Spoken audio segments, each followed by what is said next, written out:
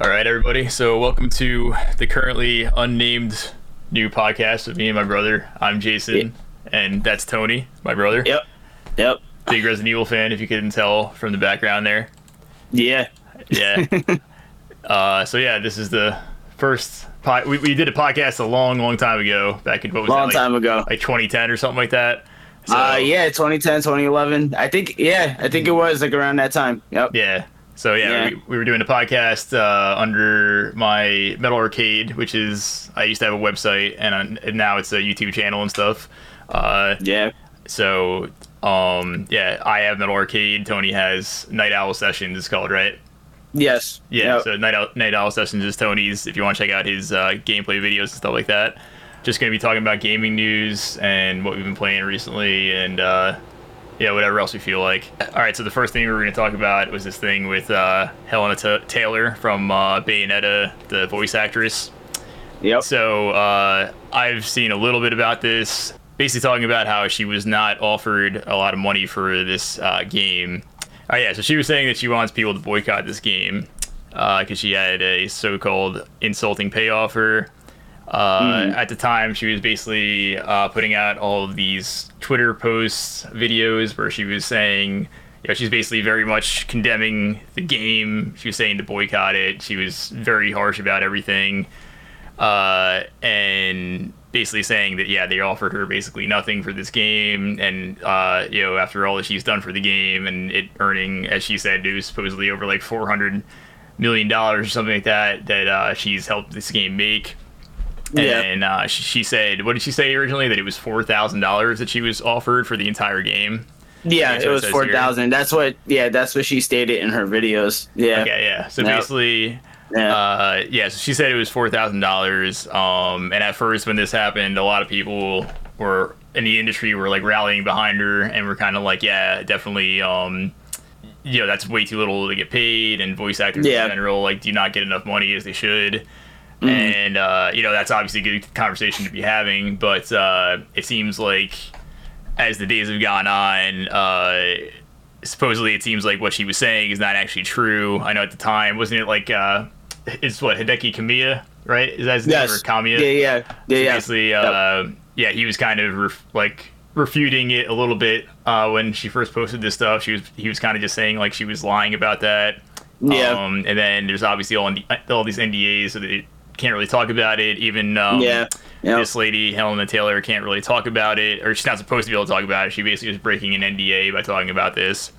But she basically was just like, I don't care, because she's like, I don't have any money, and like, you can sue me, but I don't have any money to give you. So like, she's like, screw you guys. But it seemed like in general people were behind her at first, and I was too. I was like, this is fucked up for them to do that to her, like, especially like Nintendo has plenty of money. When you first see the headline and read it that way, of course there's going to be the gut reaction is that the greedy corporation isn't paying the little people. But until until with today's world, you definitely got to wait a little bit to get the answer. You know what I mean? I was kind of like the same way. I definitely had that gut reaction where I was like, this is fucked up, and especially because the first articles. Go ahead, what were you saying? Oh no, I was gonna say, when I first saw the headline too, I'm like, yeah, that's definitely, way too little for like such a big franchise. You know what I mean? Yeah, especially with her being the lead character. Even though, like, I can tell you right now, I've played both Bayonetta 1 and 2, and there's dialogue in there, but it's not like a lot. You know what I mean? So it's like, I could kind of understand, like, if the hours or, depending on how many hours she actually recorded, so I know for this new game, I haven't actually seen the trailer. I'm actually going to play the trailer in a couple minutes just because I have no idea what the new game is even about, but I've just read that, like, apparently there's, like, is it like a multiverse of Bayonettas in this or something? Like, they were saying that there's, like, multiple versions of Bayonetta. Am I wrong about that? So basically, they were kind of just saying, like, oh, like, well, she has to voice all these other Bayonettas too, so it would be even more voice work, and then they're giving her, like, a lower offer. So at first, from what I was seeing, I was like, and what other people were talking about, is that this, like, $4,000 offer seemed like a contract thing, where basically it was, like, it seemed like a pay-to-play thing, where basically it's like, okay, she has like the first rights to the next game as a contract, and then basically, if we want, like, for instance, like now it's Jennifer Hale who has replaced her, who is, pretty famous in the gaming industry. She played Captain Shepard and like a million, she played Naomi in Metal Gear. She played like a million female characters, and I think she's done a bunch of anime stuff too. I'm not exactly sure, but she's basically like the Troy Baker of like, the industry, where she's just like in a ton of stuff, and she's definitely so it's definitely, that was kind of confusing too, because she definitely is a higher priced like actor than this lady. Like, she definitely commands a bigger salary because she's in the union, and she definitely is making a lot more money. So it was definitely weird for them to be like, okay, we're gonna offer this lady $4,000, and if it was that way, it just seemed like, okay, we're gonna offer a really shitty offer just if she refuses it, so we can legally have Jennifer Hale be the actress or whatever. So it didn't seem like a money thing, because it's like, all right, why would they offer her such a low amount and then they're gonna pay Jennifer Hale all this money, So and at first people were saying, oh, it's Nintendo, and I was like, oh, Nintendo has like so much money, like it's ridiculous. But then apparently it's Platinum. It's not Nintendo that's actually paying her, it's Platinum, I guess. It makes sense because Nintendo's publishing the game and Platinum's developing it, so I guess the developer would be the one that's shedding the money for voice actors, I would believe. No. Okay, so basically, this was like the first article about this. Rather than losing out on the role because Hale was the better performer, Taylor claims he was overpaid. This is an article on Kotaku I'm reading, by the way. In a series of videos, Taylor goes on to say Platinum apparently only offered her $4,000 for the entirety of her performance, which is based on trailers appeared to show the leading voice actress voicing multiple versions of the same character. She spent years studying her craft and undeniably created one of the most memorable performances in the entire medium, so the offer was considered insulting. Okay, and then from there we had Jennifer Hale responding, and she was basically saying that she is under NDA, so she can't really say a whole lot about it, but she just tweeted this thing where she was basically saying, like, she supports the voice acting community, and she respects everybody's right to voice their opinion and everything. That's the other thing too, I didn't mention, that in Helena Taylor's original video, she was kind of like also almost kind of bashing the new actress Jennifer Hale. Like, she was kind of saying like, oh, like she doesn't have the right to sign autographs as Bayonetta and say that she's Bayonetta because it's like my rule and all that stuff, which I thought was kind of like ridiculous. Like I think I kind of mentioned that to you or before, where I'm like, it's like if Sean Connery was like, oh, I'm like the only James Bond and nobody else can like ever say James Bond or whatever, No doubt. So it's like, I thought it was a little bit ridiculous to like throw shade at the new actress when she probably didn't even know what was going on with the whole thing, No. The actors have nothing to do with who gets paid, and I mean, that's basically where that stands. You know what I mean? I don't think anyone should be getting attacked. Who's taking on a role that they've been hired for? Exactly. Yeah. So it's like there's nothing they could do about it, and they're just doing a job they were paid for, basically. So basically, she says, I'm under an NDA, not at liberty to speak regarding the situation. Reputation speaks for itself. And she just kind of was like, try to remember that this is like a team effort from like hundreds of people that are making this game, not just like about this one actress. One person. Exactly. Yeah. They're like, try to remember, like, instead of boycotting the game just because of this, they're like, try to remember that how many people worked on this game for a long ass time. Exactly. To make it a good game, and like it's kind of what were you gonna say? No, I was gonna say just to chime in. Again, I bought a Nintendo Switch to play this game. I mean, this game was announced in 2017 along with Metroid Prime 4. Okay. And with both of those games in the summer of 2017, I remember during the E3 time, those games were they were just trailers with word marks pretty much. There wasn't like nothing else there really. And I was like, I'm definitely going to get a Nintendo Switch now because these games were announced. And I mean, of course, I already knew. At least with Metroid Prime 4, I had a feeling that they would come back to that series. But with Bayonetta 3, it was like, I didn't really know where the series was going to go after Bayonetta 2. But you know, again, when that announcement happened in 2017, I was like, absolutely, I'm going to buy this. So going to the, you know, what Jennifer Hale saying is like, again, a lot of work was obviously put into this game. And I believe this game was, you know, there's one of those moments where, if I'm correct, they developed it for a while and then they stopped and then they like wanted to rework a lot of stuff. So this game's kind of been through a lot in the past, like, I don't know how many years it's been now. Like, yeah. Yeah, she said 2017 was when they first announced it, so that's 5 years now. Yeah, 5 years, yeah. Yeah. Yep. All right, so yeah, here we go. Bayonetta voice actress Helena Taylor was reportedly offered $15,000 for Bayonetta 3, so she had said it was $4,000. They're saying it's $15,000. So this is another article on GameSpot. New details have come to light regarding the Bayonetta 3 voice acting situation. For those just catching up, Helena Taylor, who voiced Bayonetta in the first 2 games, is not coming back for the 3rd title due to a reported pay dispute. In a series of videos uploaded to Twitter over the weekend, she claimed she was offered $4,000 for Bayonetta 3, which she considered insulting. According to a report from Bloomberg, Taylor was offered between $3,000 and $4,000 for at least 5 sessions of voice recording, which would have made the total fee around $15,000. They saw documentation confirming those details. Separately, VGC corroborated it. It all amounted to a significant increase against what she was paid for Bayonetta 2, supposedly.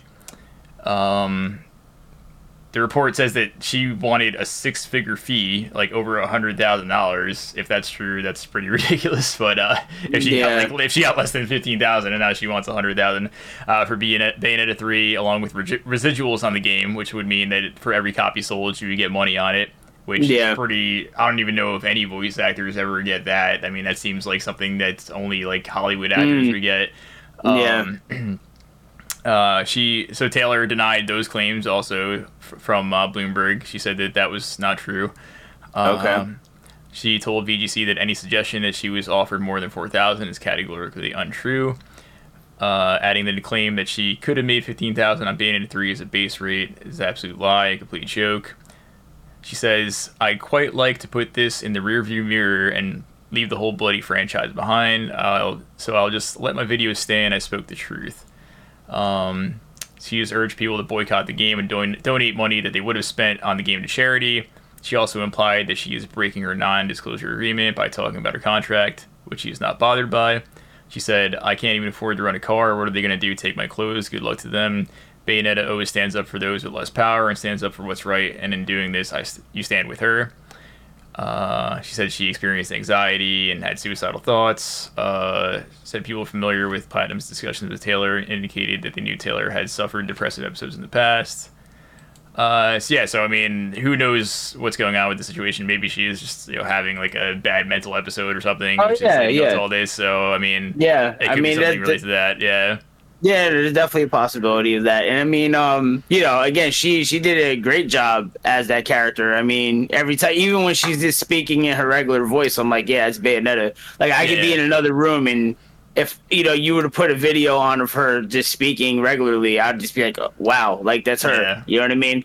But yeah, it is just obviously one big misunderstanding. And, as far as if she is suffering from any depression or anything, hopefully she does get the help she needs and all that too, Absolutely. So yeah, definitely. I mean, regardless, I mean, the deal, if that was true, what she was asking for, it definitely sounded a lot for a voice actor. I mean, especially a voice actor who's not in so many games or like any other kind of film, TV shows or anything like that. I'm not sure what else she's been in besides Bayonetta, to be honest with you.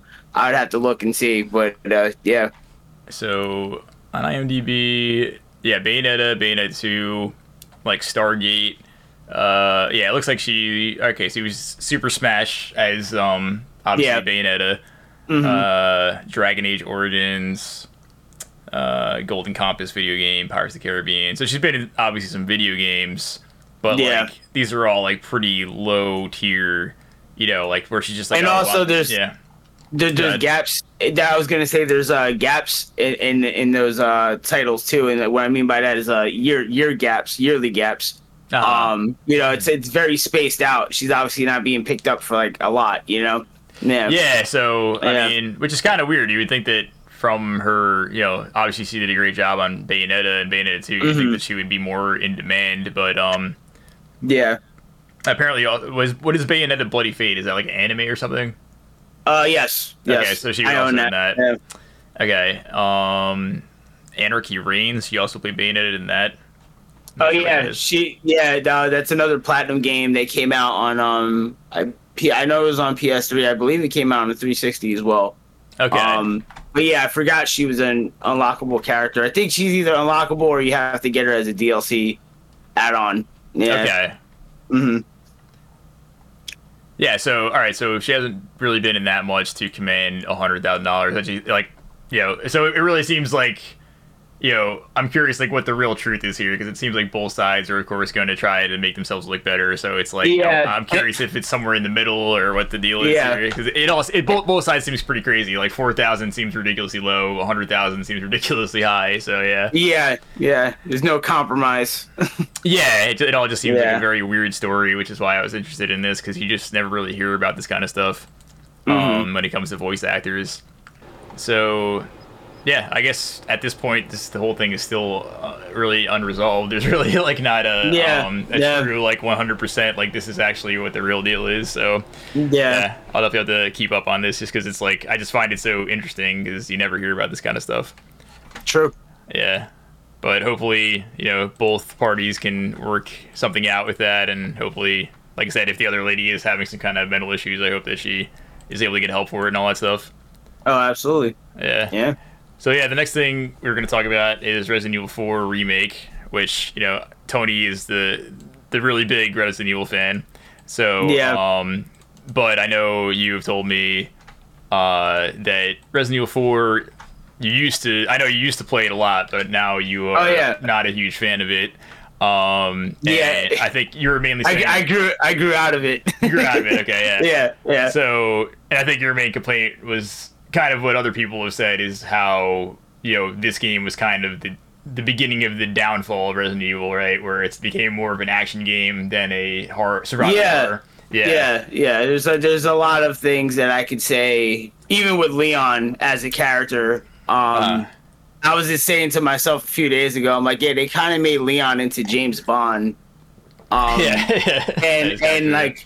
Yeah, it's funny. Like in that game, it's the further you progress in it, especially when you get to the island, it starts to feel like an espionage like film. It doesn't feel like a Resident Evil game in some ways. Like I mean, it does. I mean, it has like there's the item box, there's the save room, there's all that stuff there. But I mean, overall, as a game, it starts to really like change. Yeah, Tom Cruise is Leon, basically. No doubt. Exactly. He's kind of doing like all the crazy stunts and like jumping out the windows and doing like all these cool fancy poses and shit.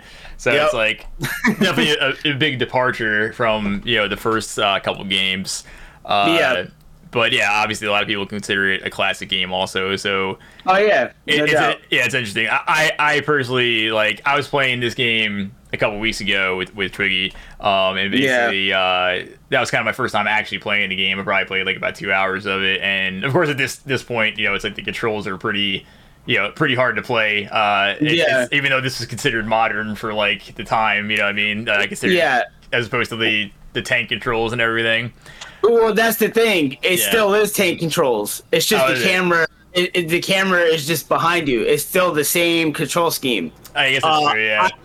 I never thought about that until I saw a tweet a few years ago about someone was like, "Oh yeah, everyone complains about tank controls, but when they play Resident Evil 4, they say, that game plays fine." And it's like, well, it is still tank controls. It's just the camera angle. There's no camera angles anymore. That's a lot easier to play. Before it. Because before it was like, you would be holding up to run. You'd be running this way, and then the camera would change. Yeah, down is up is down. Yeah, exactly. And a lot of course, the enemies coming at you from off screen. You can't see what you're shooting at. All that kind of stuff. You know what I mean? Yeah. But it definitely did have still the like you couldn't move and shoot at the same time, right? Yeah, exactly. So it was a lot of like that start-stop stuff. So it basically, it's kind of like a balance with Resident Evil where it's like if you want to keep that scary vibe to it, you kind of have to have like these ways of kind of maybe slowing down the combat a little bit, like making it so that the zombies don't have to be running and they can just be like, okay, like you gotta like slow the combat down a little bit so that they have more of a chance to get at you and stuff like that. Just like in the Resident Evil 2 remake, where they kind of, I think they let you move around a little bit, right? With that. Oh yeah, you can walk and shoot. I mean, that game has the like perfect for like a third person over the shoulder game. Like they pretty much figured it out. Like the mobility in that game is perfect. Mm-hmm. Yeah. So with that one, if I remember right from playing the demo and stuff, it was like you could move, but like the more you moved, or if you moved too fast, like it would be like your aim would get really fucked up. So it was it was basically like you kind of almost had to stay still to get a good shot in. You know what I mean? Of course. So like that was kind of like the advantage of staying still, but like obviously in some spots, you'd be getting kind of like ransacked by multiple enemies at once. So you wouldn't really be able to stand still. And of course there's the whole like classic Resident Evil, like just needing to run past a lot of enemies because you don't have the ammo to fight them and everything. No doubt. So it's interesting at this point because you got the Resident Evil fans who are big fans like you of the first couple games, and then like at this point Resident Evil 4 is, how old is this game? Is this 2004? When did this come out? 2005. So it was 17 years. It'll be 18 years next year.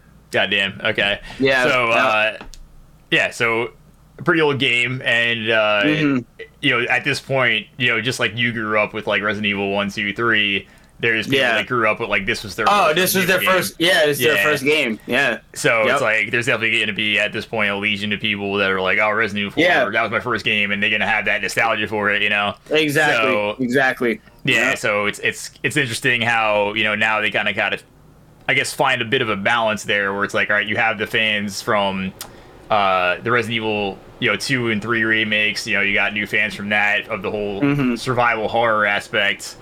Then of course they have the whole like PT ripoff of the 7 and 8 now, you know what I mean, of that kind of Resident Evil. So you kind of got multiple versions. It's like I would say there's almost like 3 different types of Resident Evil now. You got that.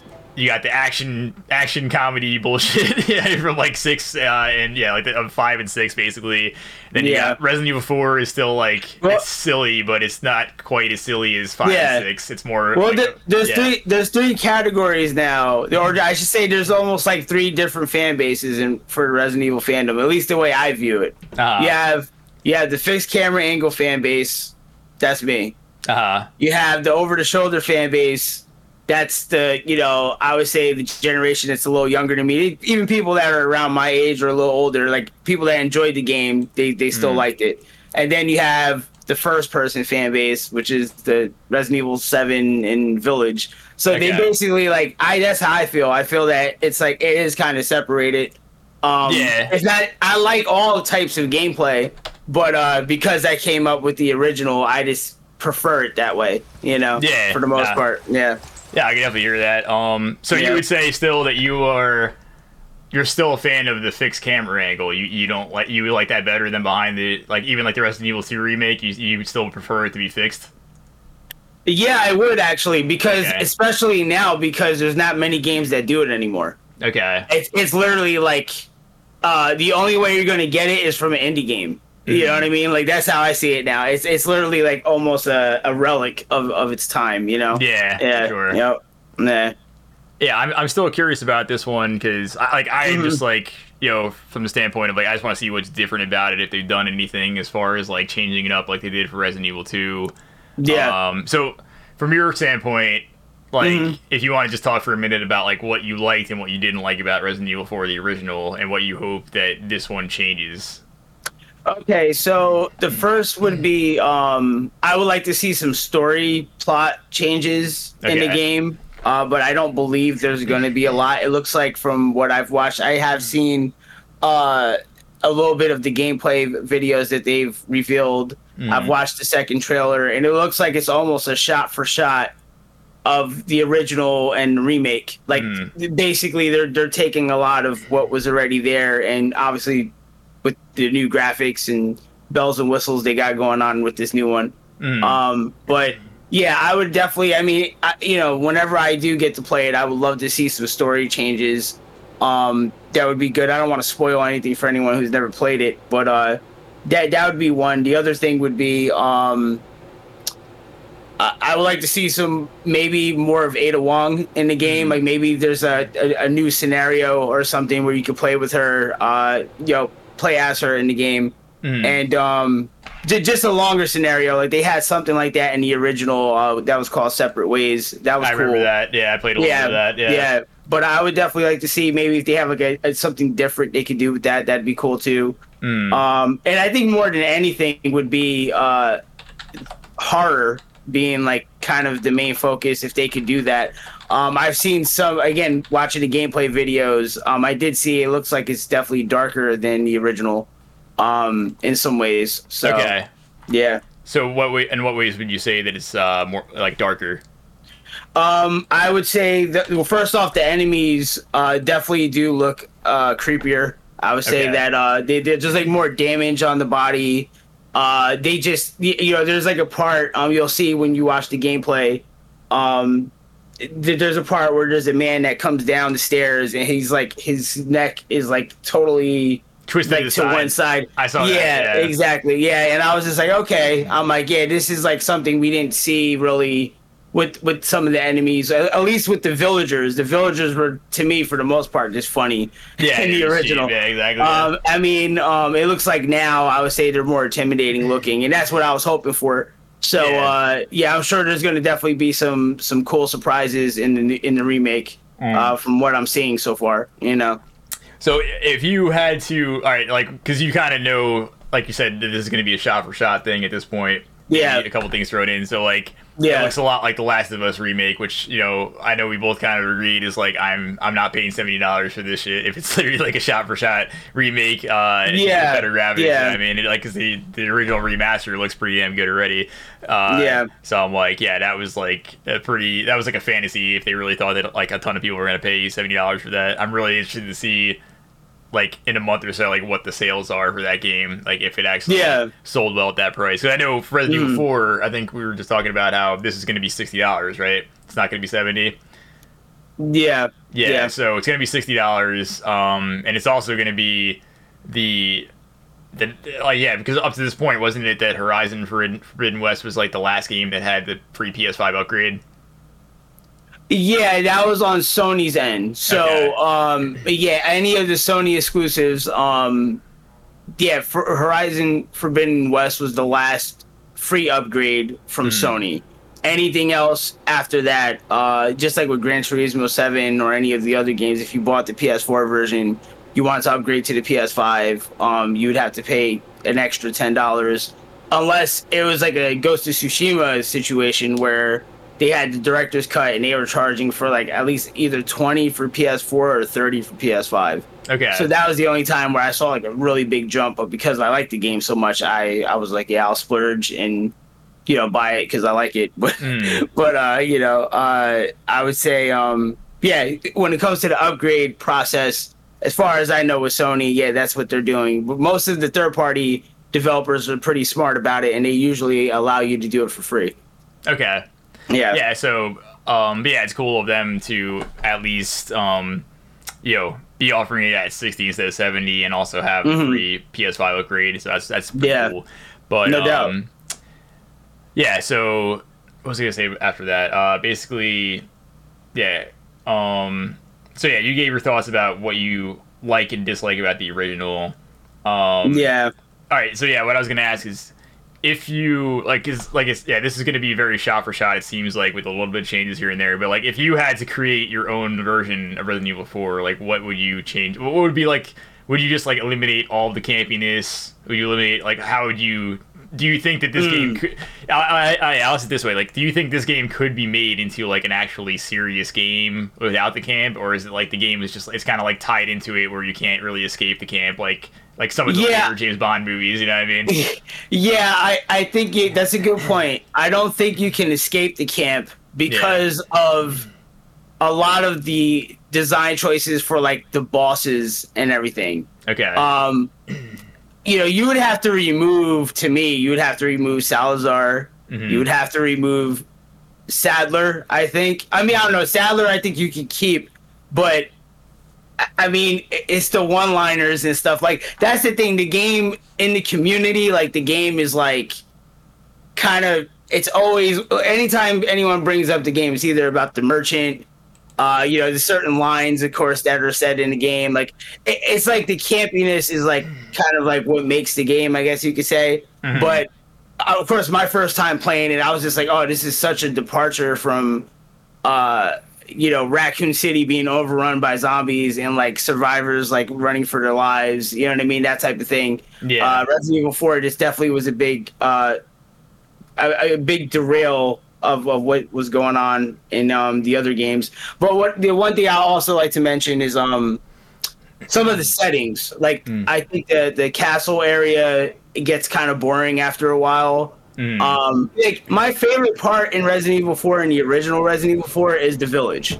Okay. Like once you get out of it, the game starts to kind of become a drag. Like there's just a lot of areas in the game where especially if you played it as many times as I have, because I do enjoy the gameplay, but again, it's like one of those things, like I said, as I've gotten older and looking back, I'm realizing where I am at this point with this franchise, like what I really like, and that's probably because of where things are going now.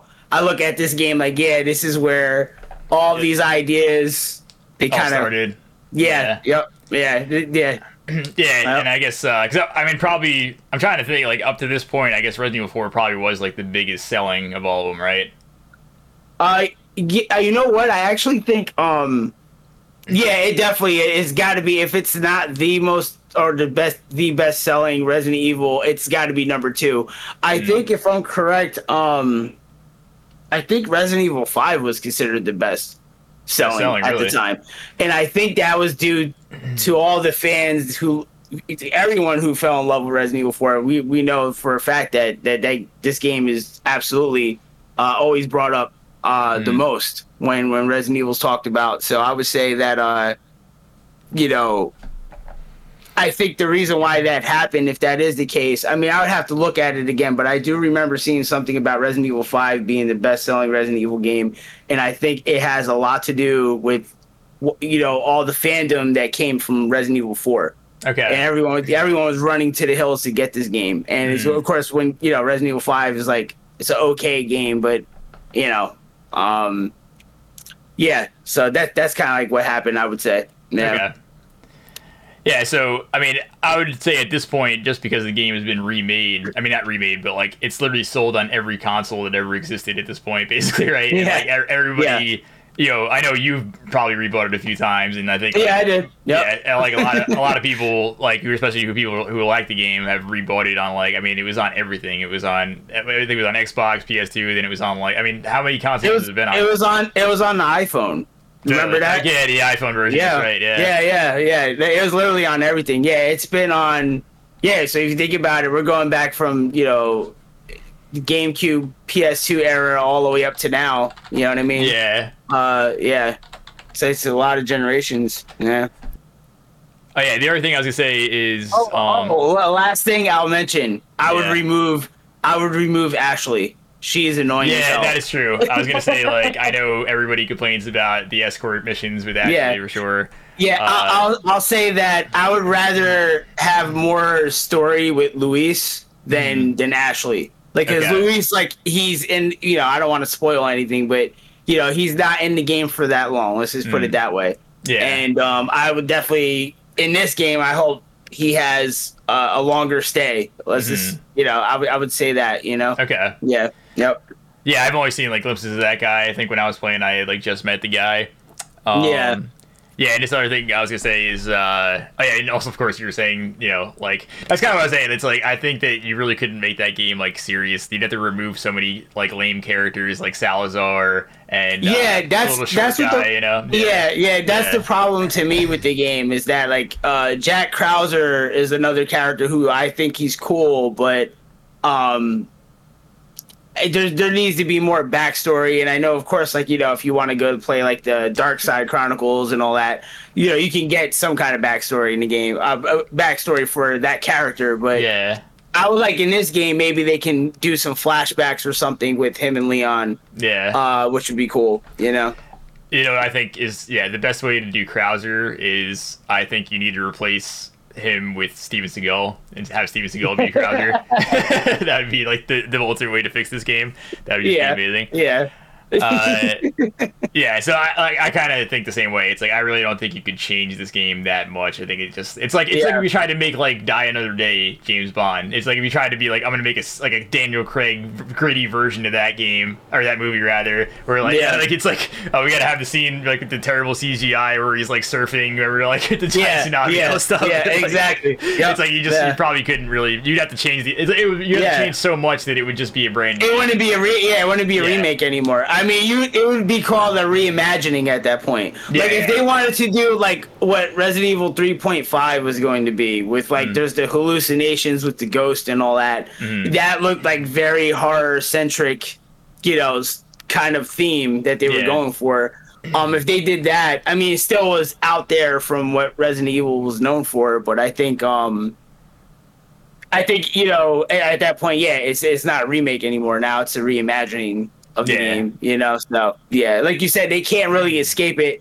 All they can do is make some minor adjustments, I think, where the fans, like the diehard fans of this game, don't get upset, but the change is good enough for like someone like me who wasn't too big of a fan of it. Maybe we'll walk away from it and be like, you know what, I like it a little better now. Yeah, you know what I mean, than I did before. You know. Yeah, definitely. Yeah. Yep. And at least hopefully they can make the gameplay like a little better and stuff. So at least from that aspect, it's more fun, you know. Yeah, I think it should be with the obviously with Resident Evil 2 remake and 3, they obviously, like I said, they figured out how to make a third person over the shoulder shooter game like that work. So those controls you can see are definitely going to be in there. It looks like there's some new stuff too coming up.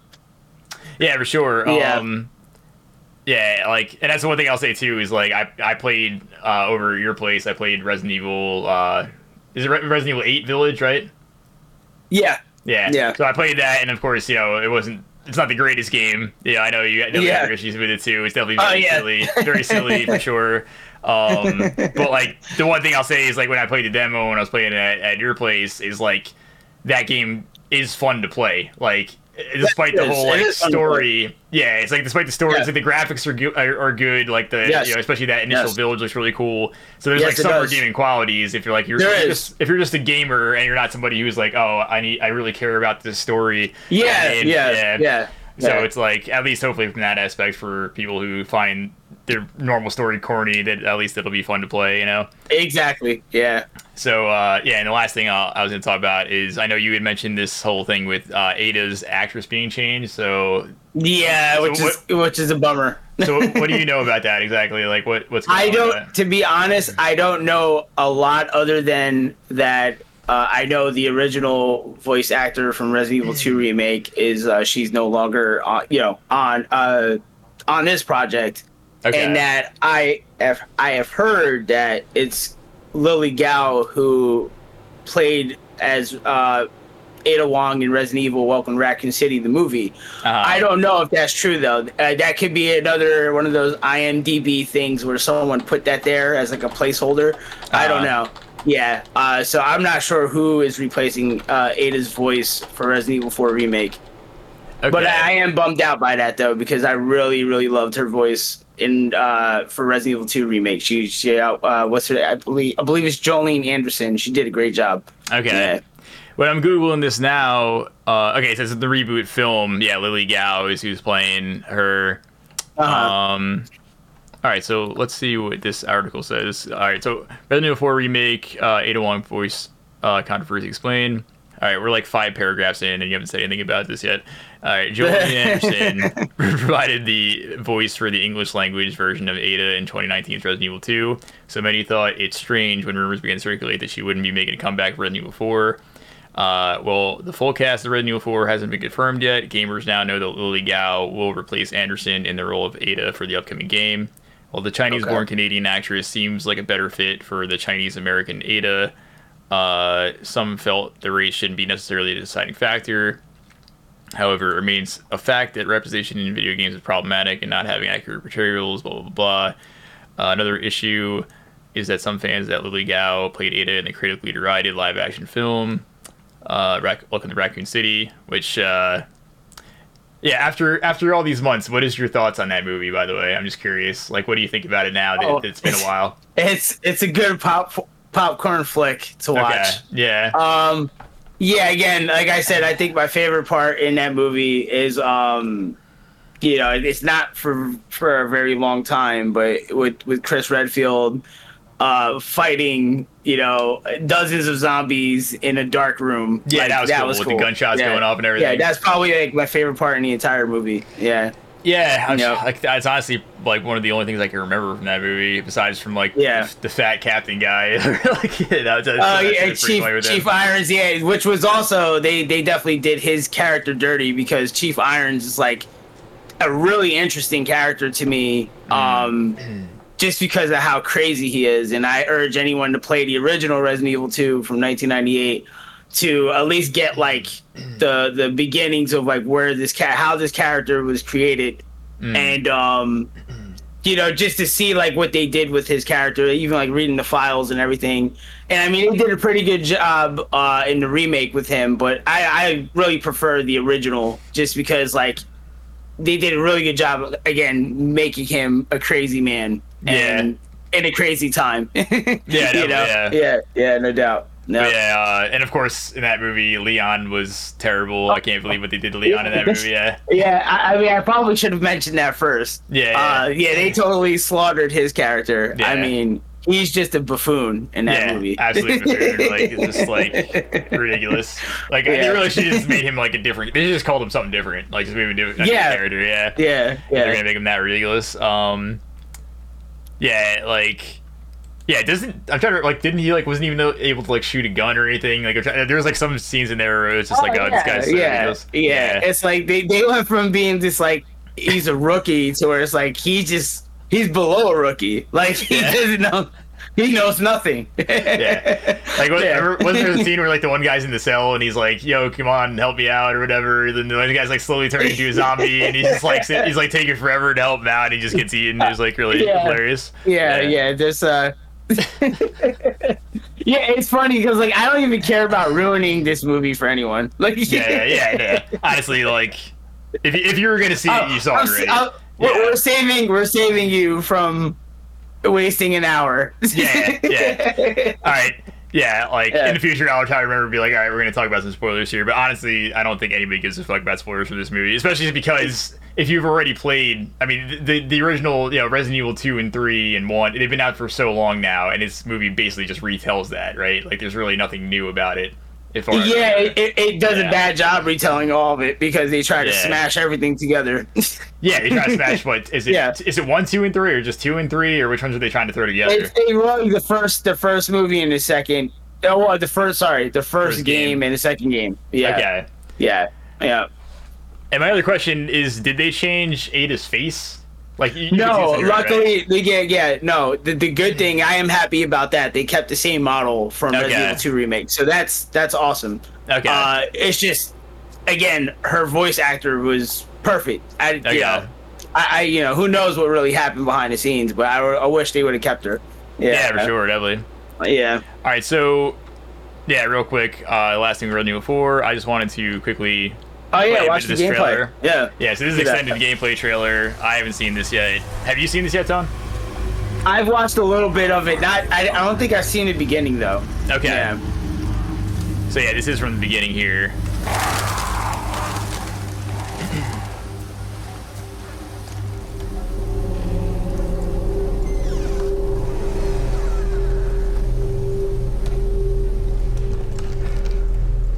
Anyone home? Okay, so I don't remember this like basement in the original game. Is this new here, you think? It looks like the house is bigger than the original. Okay. Yeah, I definitely don't remember a basement. Okay. There's no basement in the first home that you enter. Okay. Yeah, like this is what I was saying. Like this looks cool. Like I like this. Yeah, I don't know how long they can keep this kind of aesthetic throughout the rest of the game, but for right now, it looks cool. Yeah. Like you were saying, so they kind of changed the style up to be more like the Resident Evil 3.5 or whatever. Yeah. Even with his jacket and stuff, which is cool. His outfit is definitely more closer to that version of Leon. Yeah.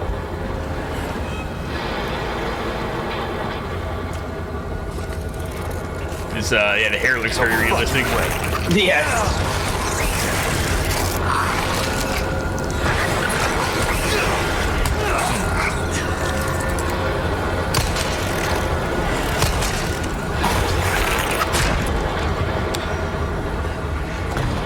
Hey, graphically, I would definitely say the game looks good. Oh yeah, it looks really good. Yeah, you can see here too that they're adding like stealth elements in the game. Okay. And it looks like they took that from Resident Evil Village, where you can like duck and stuff. So that's definitely new in this game. Yeah.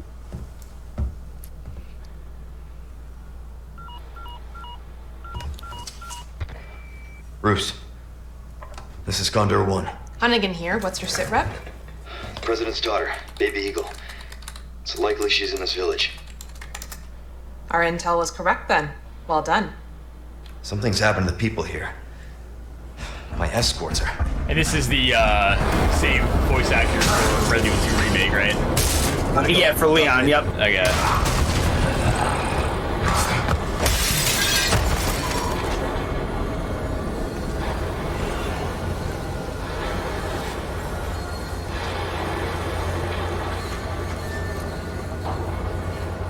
Yeah, I remember this part.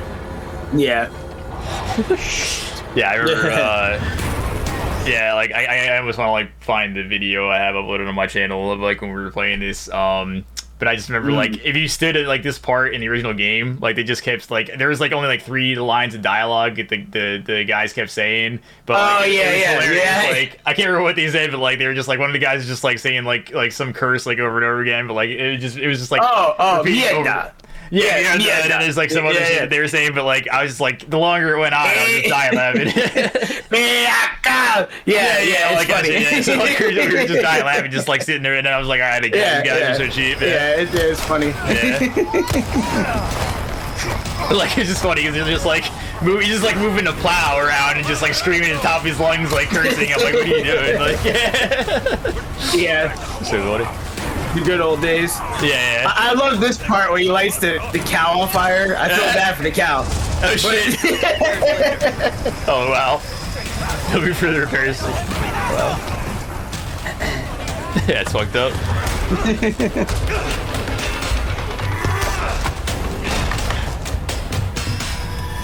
Fucking sirloin steak now. Yeah.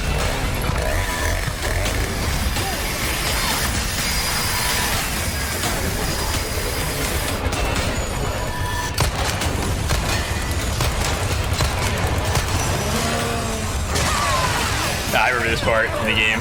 Yeah. This part got pretty crazy. Yeah, like all of this is exactly the same. Yeah. Of course, it looks really good. But yeah, this is straight up like shot for shot. From the original. Yeah. Were they able to do that in the original, where they could grab you?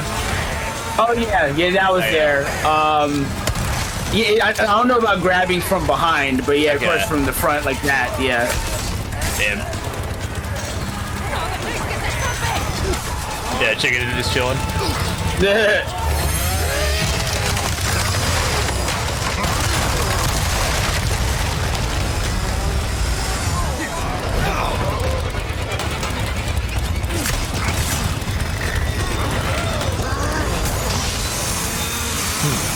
Alright, blocking the chainsaw with a knife, that's definitely pretty campy, Yeah, that's, I first saw that. I think when I was watching his gameplay, I was skipping through it a little bit, and like, I got to that part, and I was like, yeah, it still hasn't changed too much. Yeah, it's definitely campy still.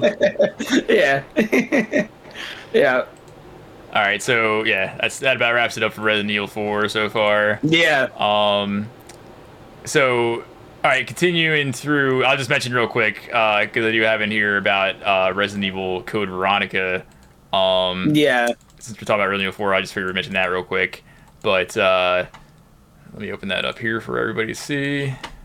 So, during an interview with Noisy Pixel, Resident Evil 4 remake producer Yoshiaki Hirabayashi was asked directly about the odds of Code Veronica getting his chance in the sun, and while it wasn't exactly positive, he also wasn't shutting the door. Hirabayashi-san responded that his focus is currently on the development of Resident Evil 4 Remake, making that is the best experience for fans. He continued that there are no concrete plans to develop Resident Evil Code Veronica Remake, but if the opportunity comes, maybe. Okay, so this is just very much like a... not saying just no. More, yeah, exactly. Yeah, it's not exactly like confirming anything, but of course it's like, I'm sure if these keep selling well, they're gonna keep making them. Yep. And so, all right. As opposed to Resident Evil 4, would you say that you like Resident Evil Code Veronica better? Oh, yeah, I would definitely say so, just because it's still traditional in the way it plays. Okay. And that of course goes with the camera, fixed camera angles are still in there. I like Claire as a character, so that I was definitely. I think that's the other thing I like about Code Veronica is that it's still in the Raccoon City timeline. So the game takes place 2 months after the Raccoon City incident. Okay. And it's Claire searching for her brother. Obviously, she was doing that in the second game, but this is her like finding his exact location in Europe to I guess not just bring him back, but help him because he's obviously trying to fight on Umbrella by himself, not by himself, but regardless, she obviously has lost contact with him and she's trying to find him. And that's what I like about Code Veronica is that it's still in that timeline where it's like it's not. You can really say that is like the finisher of the Raccoon City incident in a way. Even though the city's like gone, it's like it still takes place around that time. You know what I mean? Yeah. So I mean, I would say the main thing I remember about that game is the Steve Burnside guy who everybody hates. They would have to do a lot of reworking. It wouldn't take them that much to do the change. I mean, because he doesn't have that many lines in there, but he's definitely a jokester. There's no doubt about that. For sure. Yeah. So is that something that you would like to see? Would you like to see a remake of that game? Oh yeah, no doubt. Just because there were some cool boss fights in the game. And there's a lot they can do with Wesker in that game. Okay.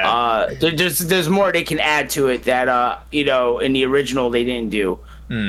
Especially the organization he's with at that time. They don't really talk a lot about like who he's with at that moment.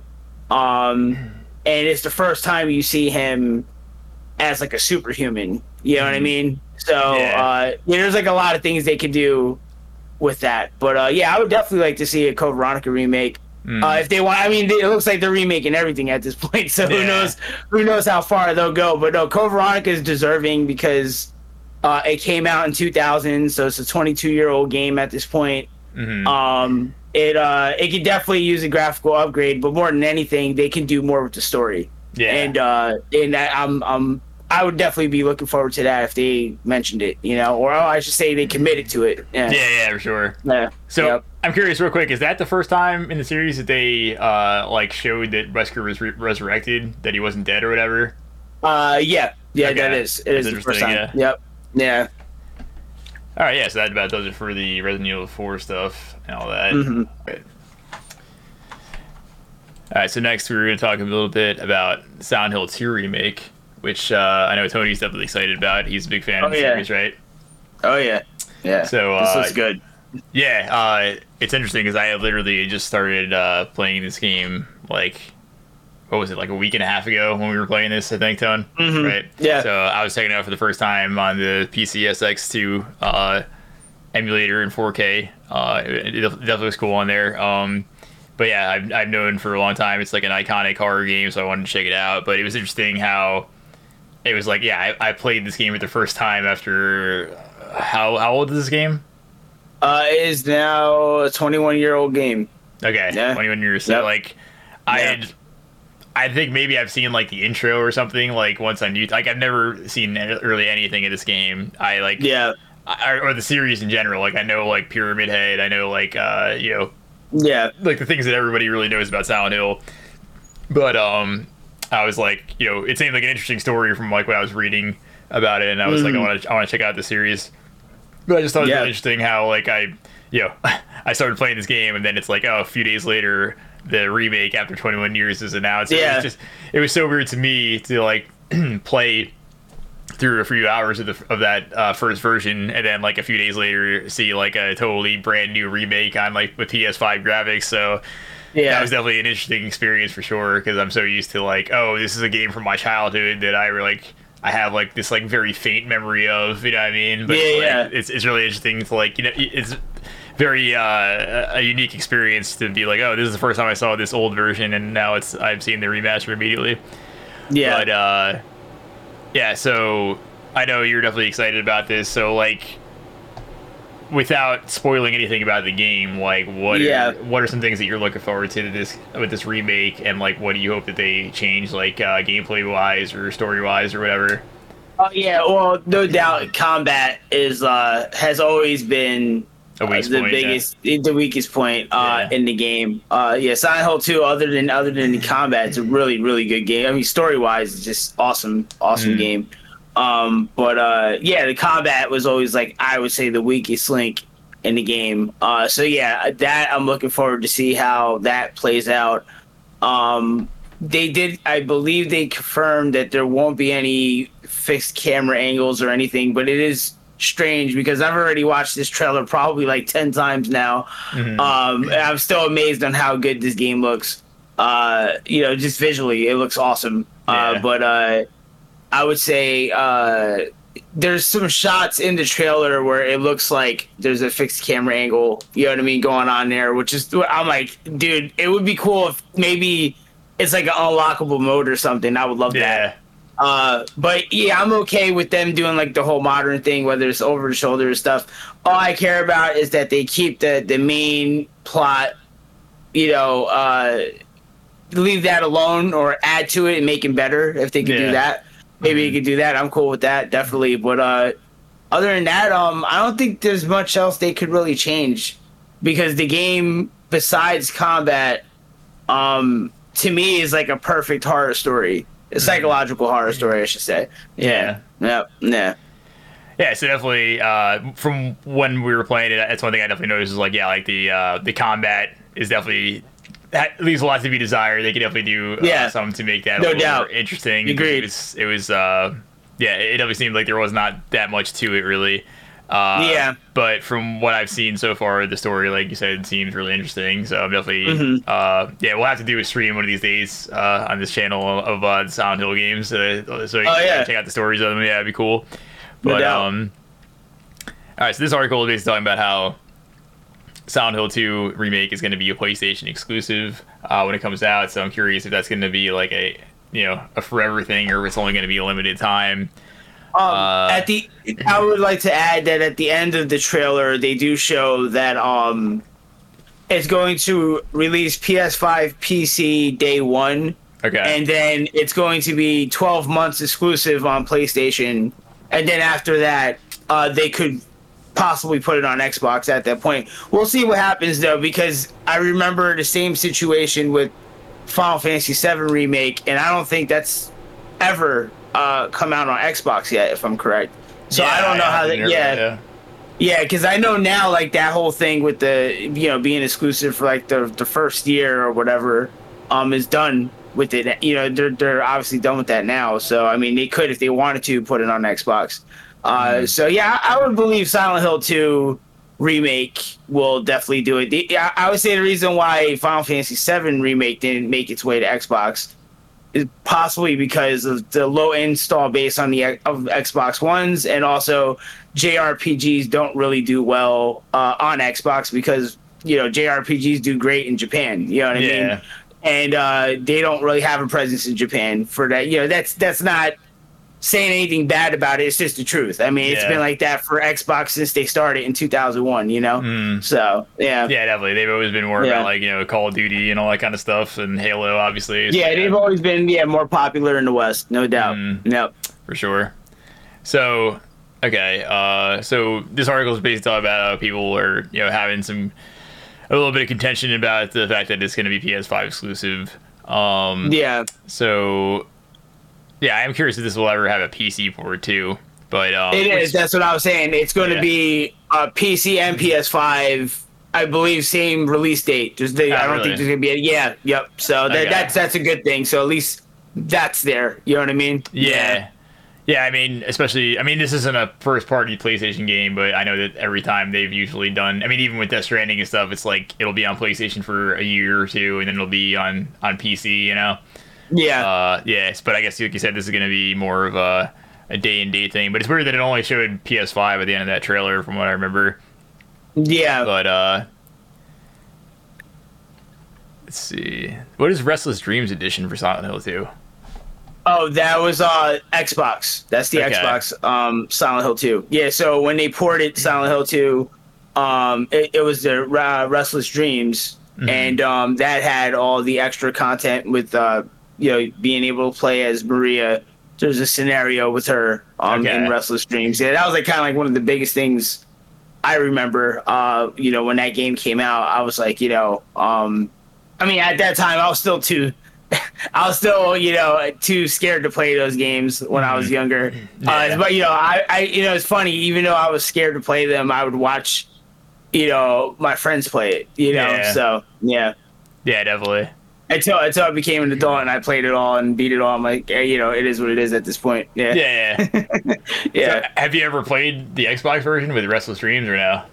No, I never did actually. No, I never did. But the good thing is that anyone, looking to play, if you want to go old school and you're looking to play the old versions of these games that still exist, the PlayStation 2 Greatest Hits version has all of the Restless Dreams add-ons are on the Greatest Hits version for PlayStation 2. Yeah. That's cool. Yeah, that's interesting that you can play as Maria. I wonder what that's like.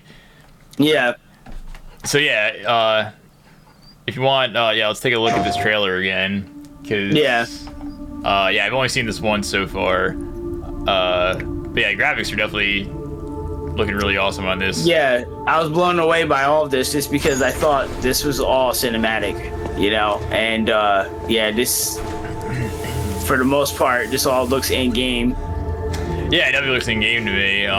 Looks very good though. Like it's incredible how, even that was crazy when he's moving on his hand. You can see like the skin moving when he's like touching the hand. Like that was crazy. No doubt. But like this straight up looks like way better than even the cinematics from the first version, Yeah. So it's like, of course that's such a long time ago, but it's like Mary died huge jump. 3 years ago. Yeah.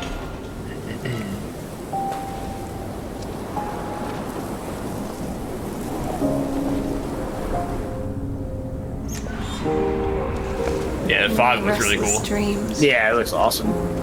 I see that town. Silent Hill.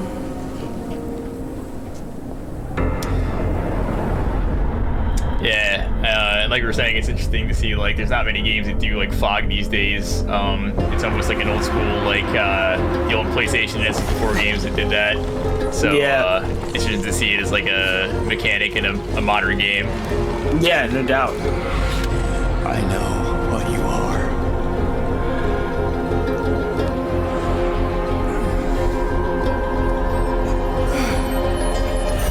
I know why I needed you.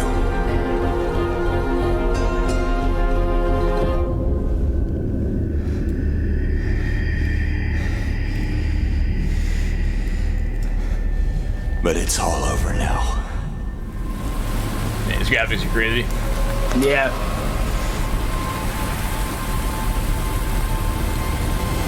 I don't need you anymore.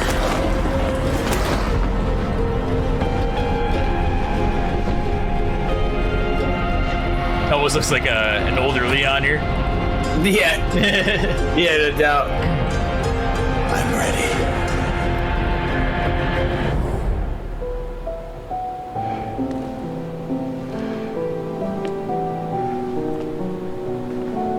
Mary?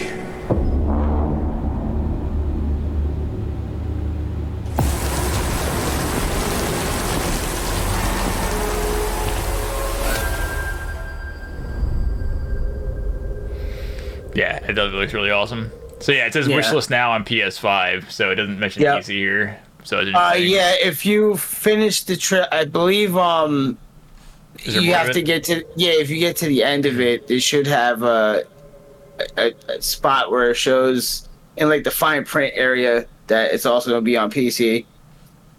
Let's see. Yeah, there you go, right there. Yeah, also available on PC, not available. Yeah, yep. Yeah. Okay. That's kind of interesting. Formats for 12 months. Yep. Yeah. That's cool though. Yeah, at least because I know Twiggy really wants to play it too, and she was hoping it was going to come to PC since she doesn't have a PS5 yet. So. Yeah. Yeah. So. Yeah. So. Like you're saying, I guess like you were just saying, you want the combat to be better, and that's pretty much the only change you would really want aside from that for that game. Yeah, pretty much. Yeah, like I said, that and if they can add any more to the lore, I would definitely, I welcome that absolutely. But yeah, really just the combat, and I think everything else. Well, the way it looks, right? This visually, it looks amazing. So I mean, I'm cool with, like I said, if it's literally the same game with the looks of like what this game is providing, I'm totally down for that. Yeah, definitely. Yeah, I was thinking too. Like, I wonder. I don't personally know how long would you say the original game is? Oh, that's a good question. I mean, back then, a lot of the games were like sometimes you can beat them in like 10 hours. I would say that game. It's just like with the Resident Evil games in some ways. I would say that if you know what you're doing, you could probably beat that game within like maybe like 9 hours. Okay. I could be wrong. I mean, I'm just thinking of all the areas in the game, and I don't remember it taking any longer than that. It definitely wasn't like 15 or anything. Okay. Maybe I would say, yeah. The only thing about Silent Hill 2 is that the puzzles were really challenging in the game. And sometimes there's silly things like when we were looking at the canned juice situation we had when we were playing in the apartment building in Silent Hill 2, where it's the entire time we didn't realize. I even forgot it because I haven't played it in a while. Yeah, like shoot or whatever. Yeah, exactly. Yeah, that's the thing I can say is like the puzzles are a little bit obtuse, I would say. Like I remember, like we were finally going through the guides, and I'm like, it's funny how like this puzzle is actually easier if it's on like, the harder difficulty because they actually change like the wording for some of the puzzles and stuff. But that's one thing I would say that I hope is that like they make the puzzle stuff like a little bit more, not easier, but just more clear. Like I think some of that is also down to maybe like not a great translation and stuff like that too. Yeah. So yeah, I hope that they clean all that stuff up. But yeah, it graphically looks amazing. I was thinking too, like as far as like the city itself, like obviously on PS5 they could make it like much larger and add stuff to it. So like, is that something you would want to see, or would you want to just keep it the way it was?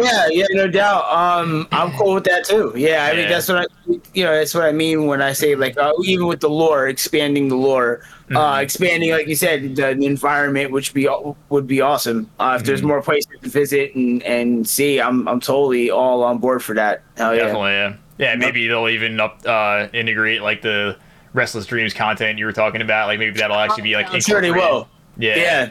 They can probably do a lot more with that too. Yeah. Yeah, so that'd be interesting to see like an actual part of like the main game. Yeah.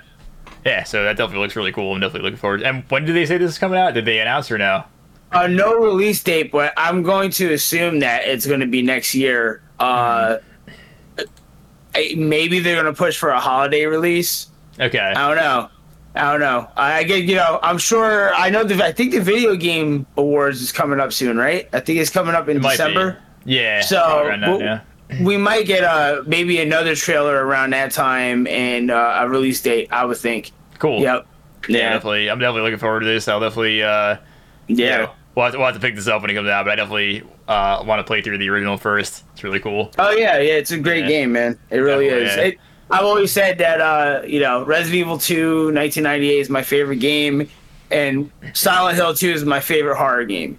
I know they're both horror games, but like this game was really disturbing for me as a kid. So that's why that one I would say sits above the Resident Evil franchise when it comes to like scares. You know what I mean? Yeah. Yeah, I would say like this game, from what I've seen of it, like you said, is more like psychological horror for sure. Yeah. Obviously, there is combat and stuff like that, but it's like it's less like the scary stuff in Resident Evil 2 is more about like, oh, these zombies are coming at you, these monsters are coming at you, and like that's really the scary part. But in this game, it's much more like you said, like that very cerebral kind of horror where it's like playing with the guy's mind, and like that kind of like just like you don't really know what's exactly going on, and like but that's what makes it so interesting to me. Like when I was playing it and what I've seen and read about it, like it just seems like a very interesting like concept for a game, and a story. So like I'm really interested to see where it goes with this guy, and I guess in every game it's a different character, right? Like it's not the same guy. The only game I can say that is connected story-wise is Silent Hill 1 and Silent Hill 3. Okay. Silent Hill 2 is isolated. There's like nothing at all connected to the first game or the third game. That's why I find it so interesting, because most franchises, like, they try to keep everything together when they're making a sequel. And the only thing that is that carries over from Silent Hill 1 to Silent Hill 2 is really just the town. That's it. Everything else is not there. I mean, even the order, like I don't remember the order being mentioned at all like that in Silent Hill 2. I think that there's like some files you find later as you get further into the game, but there's like nothing else really about the order in Silent Hill 2. But if you play Silent Hill 1 and 3, the order is like kind of like the main thing that's talked about in that game. You know what I mean? Like it's part of the story, Yeah. Yeah, that's cool. When with the actual game like series, like obviously it's the same town, so like I'm curious, is it kind of like the Yakuza games where like you actually like know the whole layout of the game if you played like the other games in it, where like the town is basically exactly the same, or is it it's like a yes and a no, because I would say like some of like the hospital I'm trying to remember. I could really only I think I can only say really the hospital made it in all three games, and then there's certain locations that are only like exclusive to that game. You know what I mean? I would say no, because the town's always like changing. You know what I mean? Even like some of the roads that you probably were walking on in Silent Hill 1 are probably cut off in Silent Hill 3 or something. You know? Okay, so do you mean it's more of like is it more of like each game only gives you access to a certain part of the town, or is it like they're literally changing the layout? Exactly. What you just said, pretty much. That's pretty much what's happening. And I would say probably some streets are cut off too. Okay. You know? Yeah. Because I do remember like in the first game, I remember there was like a really creepy part where like a school with like these like small kids or whatever, if I remember right. Yeah. Exactly. But from what I was playing of this one, I haven't seen the school yet. And does the school make an appearance in this one or no? No, it doesn't. Okay. If I remember correctly, no, it doesn't. The hospital does, but not the school. Yeah. Okay. Mm-hmm. Yeah, so definitely looking forward to this game. Looks amazing graphically, and like it looks like it'll definitely be a fun game to check out, and I'm interested to see what they change about it. Yeah. No doubt. Yeah. Definitely.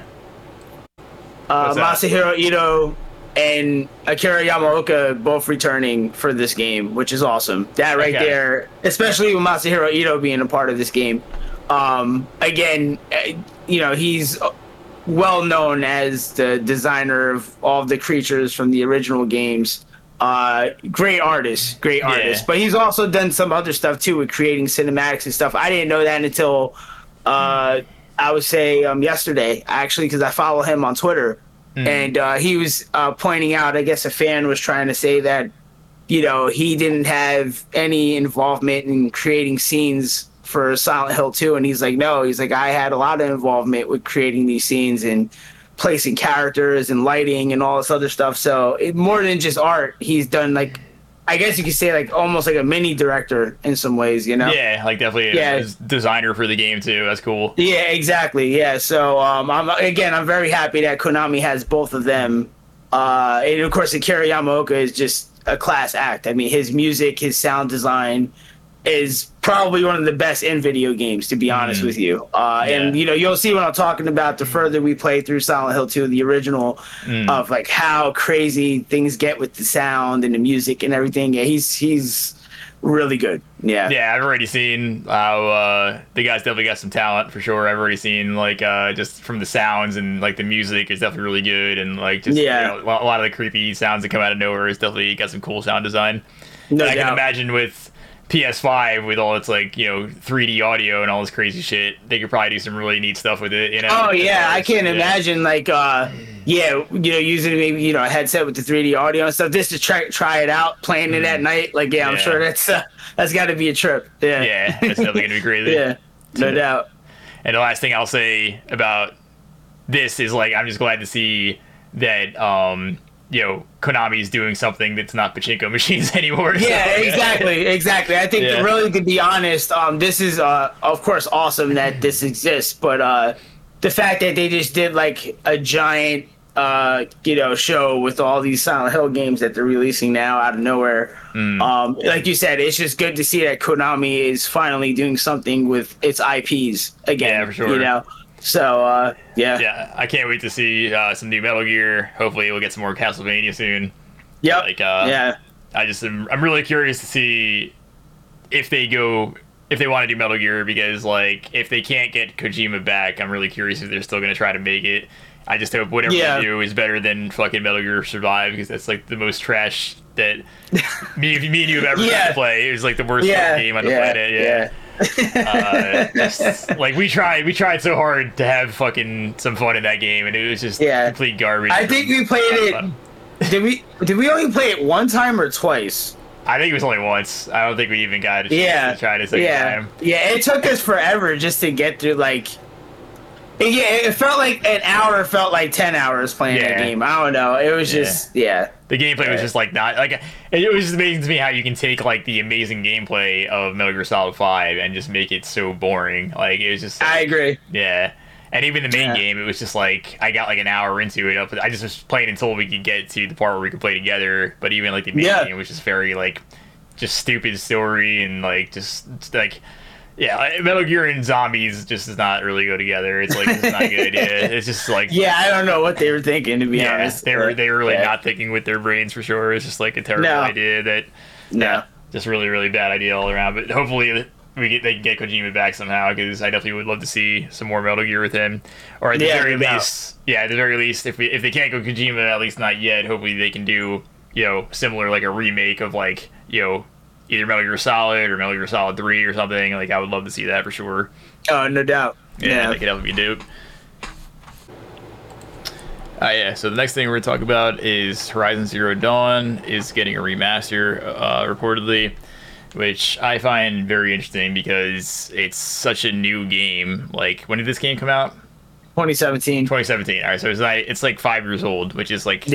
crazy. I mean, like, I know a lot of people were saying, Last of Us Part 1 is crazy because that game's not old, but this is like literally half the age of that, Yeah, exactly. So, it's definitely interesting. And the thing I find interesting about it is that I know we were talking about this a little bit, how it can't really just be a remaster like in the old way of saying it, because the way we were used to the old version of remastered being like on PS3, where it was like, oh, we're taking this game, making it 1080p, making it 60 frames, etc. Everything else is untouched. We're not like changing any character models. We're not changing anything.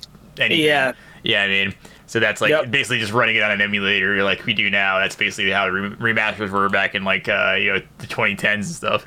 But and I know you were saying like, oh, it's probably going to be just that, but like everybody on PS5 already owns this game because they gave it out through the PlayStation 5 collection or whatever, right?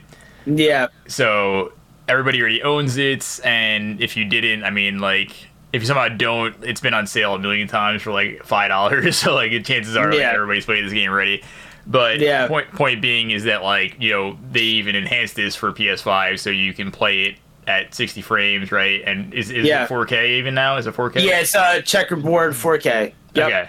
So yeah, I mean, the game's basically 4K already, 60 frames already. Like, in that sense, they really can't sell a remaster because it's like it's already at that. So like, for people to actually buy it, it would have to be like a full-on remake in the vein of Last of Us Part 1 and Silent Hill 2 and all this stuff. So when I first heard about this, I was very much like, what is this going to be about?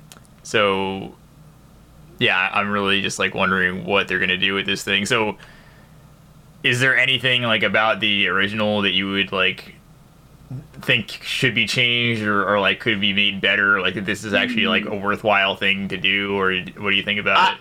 I really don't think they should. I think the game played well. I mean, I recently completed the game and I got the platinum. You know, I put in like at least like 80 hours in the game. Yeah, I did enjoy it. But yeah, I mean, and that, you know, being said, I played it on the PS5, so I got basically the best version you can play for Horizon Zero Dawn. I mean, yeah, I can see them. You know, obviously the Decima engine has been updated a few times, and you know, does it match Forbidden West? Okay, even if that's the case, I mean, I still don't see that as a big sell. You know, yeah, I really don't know what else they can do. I agree with you on this. Even with a remaster, just because again, it's not an old game, and I just don't think it's really worth it. They could definitely be doing something else than that. You know? Yeah, it really seems like a waste of resources, in my opinion. Yeah, I agree. Like, from what I was gleaning on this article on Polygon, I thought it said something about multiplayer. Okay, so yeah, Sony and Netflix have confirmed that they are developing a live-action television adaptation of Horizon Zero Dawn. So I guess that has something to do with it. I mean, you know, I guess, you know, similarly to Last of Us Part 1, it's like they have the show come out on HBO, so I don't know I guess they're like, oh, if there's going to be a show behind it, then maybe it'll sell more copies or whatever. Yeah. But, yeah, it's going to be interesting to see, like, if they're going to be completely, like, redoing all the motion capture or voice acting and all this stuff, or what's going to be going on with it. So it says here, okay, PS5 version of Zero Dawn will apparently feature improved lighting, overhauled textures, better animations, and character models look more like their Forbidden West counterparts. In addition to the graphical improvements, the game will feature updated accessibility and quality of life options for players, similar to what the sequel added, again, taking a page out of Last of Us Part 1's playbook. So yeah, like, I've yet to actually, I know you have, I think, do you own Forbidden West, or did you just play the demo of it? No, I've only played the game trial. Yeah. Okay, yeah. Yep. So, yeah, me and you both have that PlayStation Premium, so I haven't downloaded, but I still need to play that trial. Yeah. It looks awesome from what I've seen of the it does. It looks really good. Yeah. Yeah, so I mean, there's no doubt that there is a huge jump graphically between Zero Dawn and Forbidden West. There's no denying that. So I guess it all depends on how much work it would take them to do this. I don't know if they're able to just like kind of swap around assets and be like, oh, we're just going to take like the trees and grass we made for Forbidden West and just kind of like throw it into this game. Yeah, I really don't know how much has changed in the game if they can really like reuse a lot of assets or use character models. Like, I guess we'll see how much really goes into it. But you know, it's like whatever. I'm not really interested in it. If it, you know, it's another one of these games where it's like when it gets really cheap, maybe I'll check it out. Like Last of Us Part 1, it's like I'll pick that up when it's like $20 maybe. You know what I mean? I'm not paying anywhere near $70 for it. Yeah. Yeah, for people that have never played the game before, you know, that's cool. I just am kind of like, it's the same thing with Last of Us Part 1 where I just kind of feel it should be like, there should be some kind of like upgrade path. Like if you already own the original, then like you get this game for cheaper. Yeah, that would be good. Yeah, but the only problem is that it's the same thing with Last of Us Part 1 where PlayStation has already given the game out for free, so like they would literally have to give almost everybody that discount. Yeah, I mean, it's like even though I bought Last of Us Part 1, you bought Last of Us Part 1, you bought Horizon Zero Dawn. Like we bought those games before they were like actually put on there for free.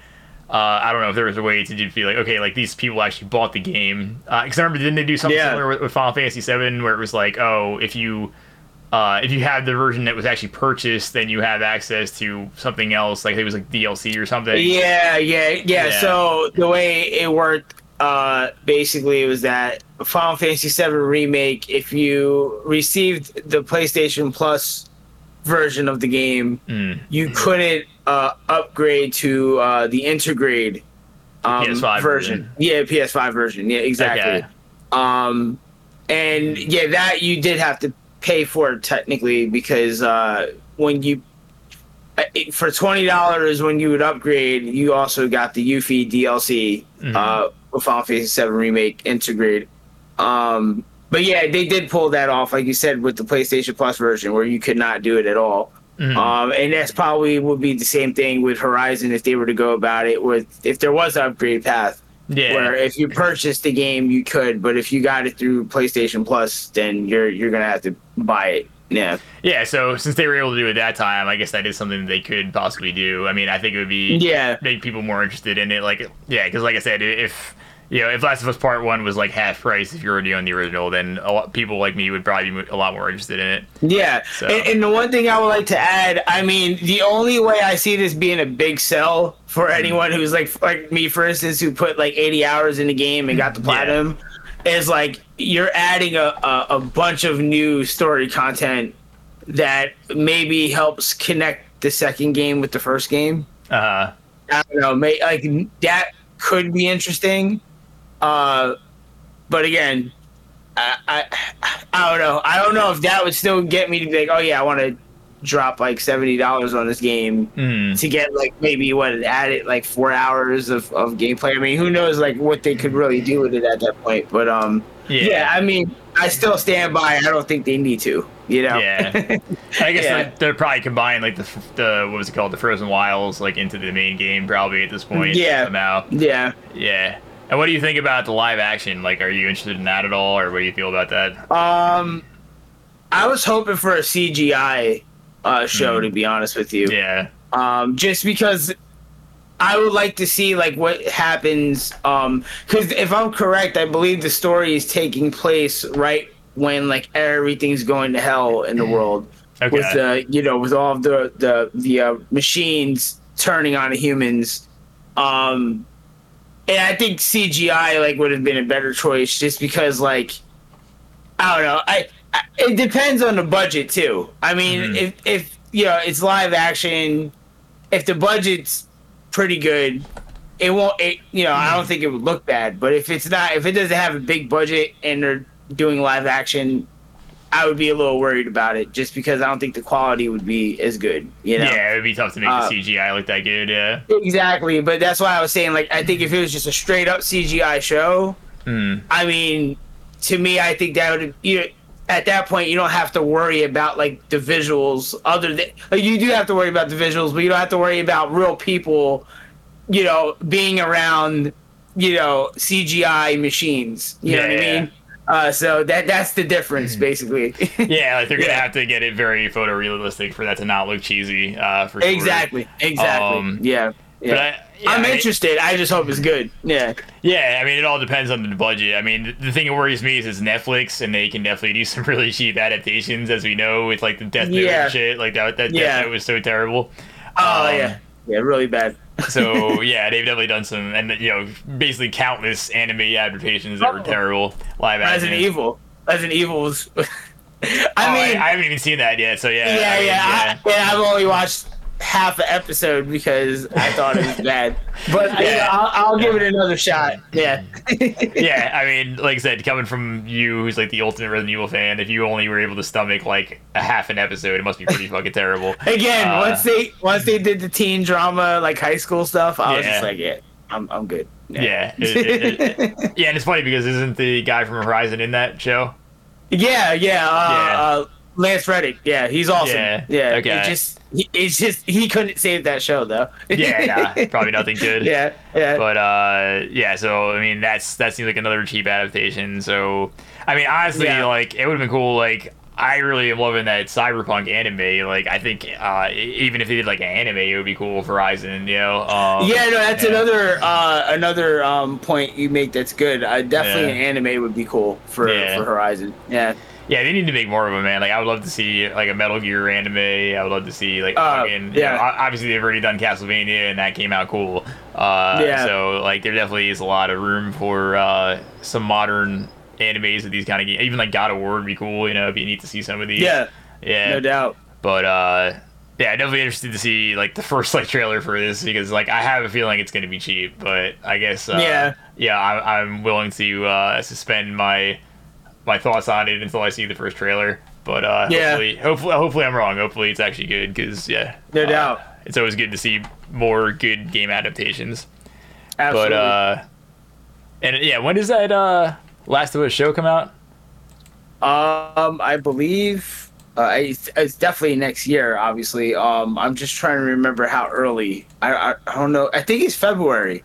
Okay. I think it is. I think it's February if I'm right. Okay. Yeah, I'm looking forward to that. That actually looks like it's gonna be good. Yeah, definitely. Yeah. Okay. Let's see. So, overall, what are your thoughts on remakes and remasters? Like lately, like with all this stuff going on, do you think that it's a good trend? Do you think that it's on the one hand, I kind of feel like it's something relatively simple for these guys to do that will bring in money and see kind of gauge interest on like a new version. You know what I mean? Like it seems like with for instance like Resident Evil 2 remake, it's like obviously they were kind of testing the waters and it's like okay, that sold really well, so now we're gonna do 3, now we're gonna do 4, so and it's kind of the same. Even in the PS3 days, it was like they would do this a lot, where it's like, oh, we're gonna have like the God of War collection HD before God of War 3 comes out and stuff like that. So it's like it can be cool. I've definitely bought plenty of remasters in my day, and I definitely think they especially at the time that they were cool. It was always nice. It's always nice to have access to a game if you don't have that old console lying around. Like Absolutely. If you didn't have a PS2 hanging around, you can. It's cool. We threw some trophies in there. It's in HD. It looks a lot better. Plays a lot better. Runs better.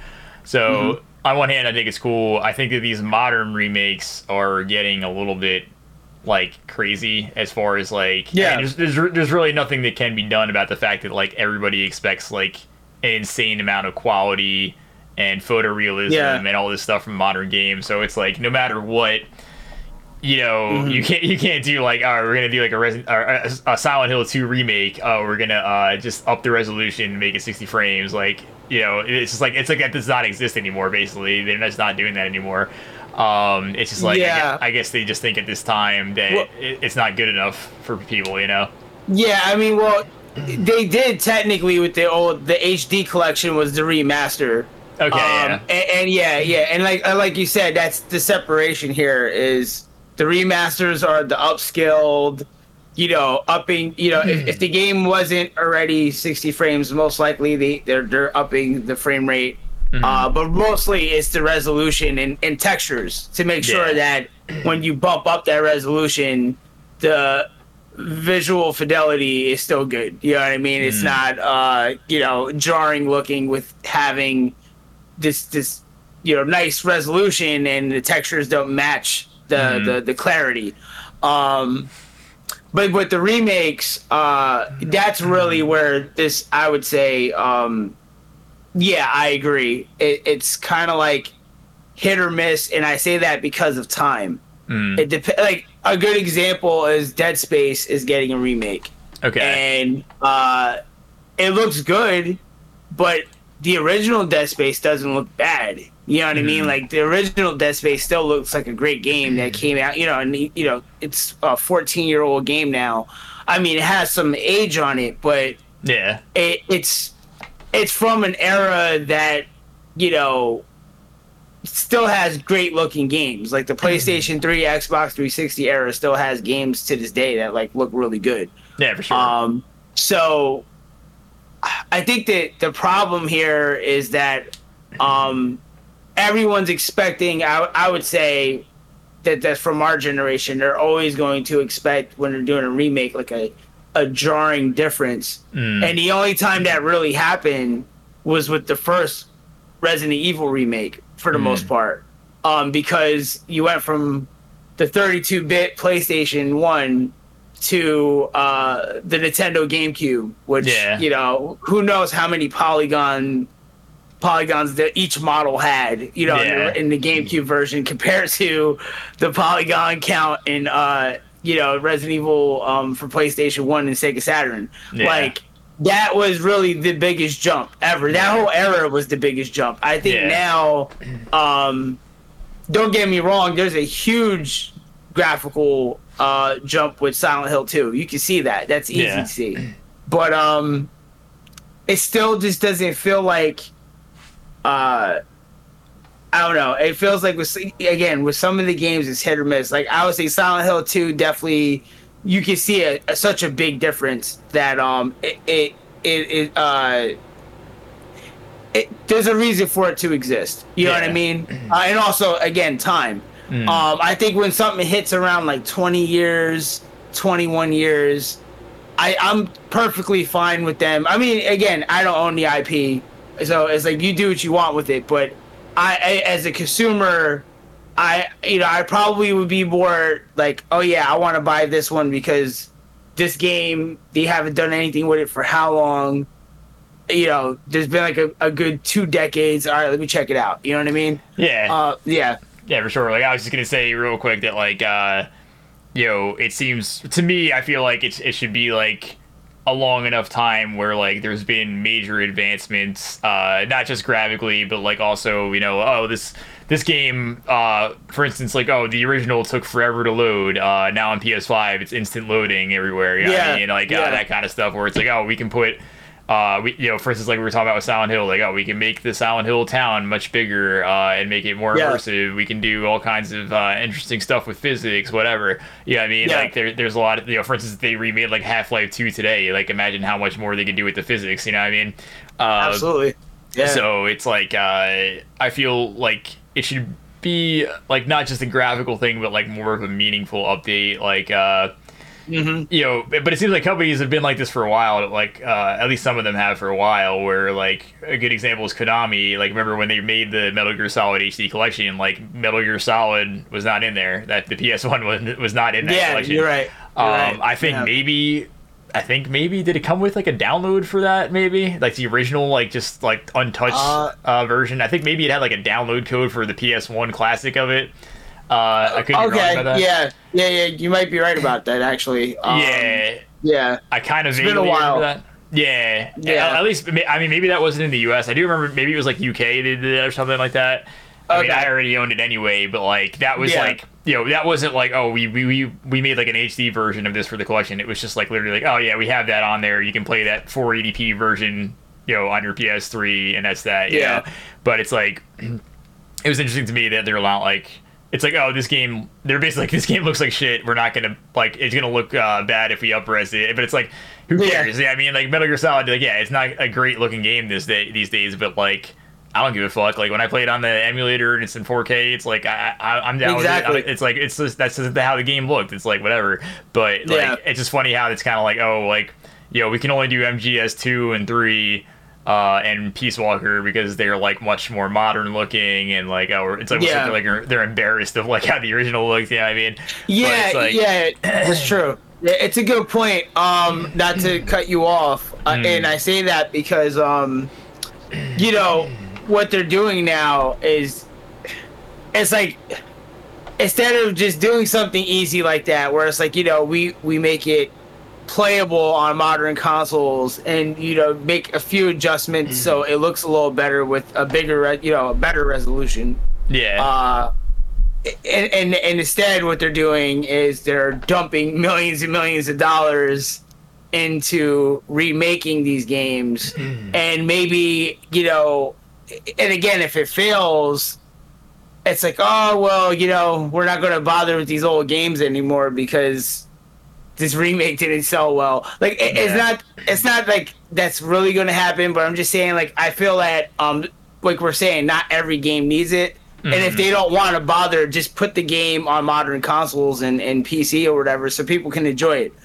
Because that's the trade-off. It's either you're gonna play the remake and the original will still never get on modern consoles, or they're nice enough to bring the original game to modern consoles. Yeah. Yeah, and it's interesting because like it's funny how like it's almost the same argument or the same dialogue like 20 years later now of like, remember back then it was like, and even with Resident Evil it was like with Metal Gear and Resident Evil 1, those are both games where they're like, this game just came out, I can't believe it's having a remake already, you know what I mean? Like, remember how, Resident Evil, like between Resident Evil 1 and the remake it was only like 5 years, right, or less? I think it was like 6, but still very short, short. And then of course with Metal Gear it was even less. It was from 98 to what, 2001? 3. Oh, it was 3, okay. Yep.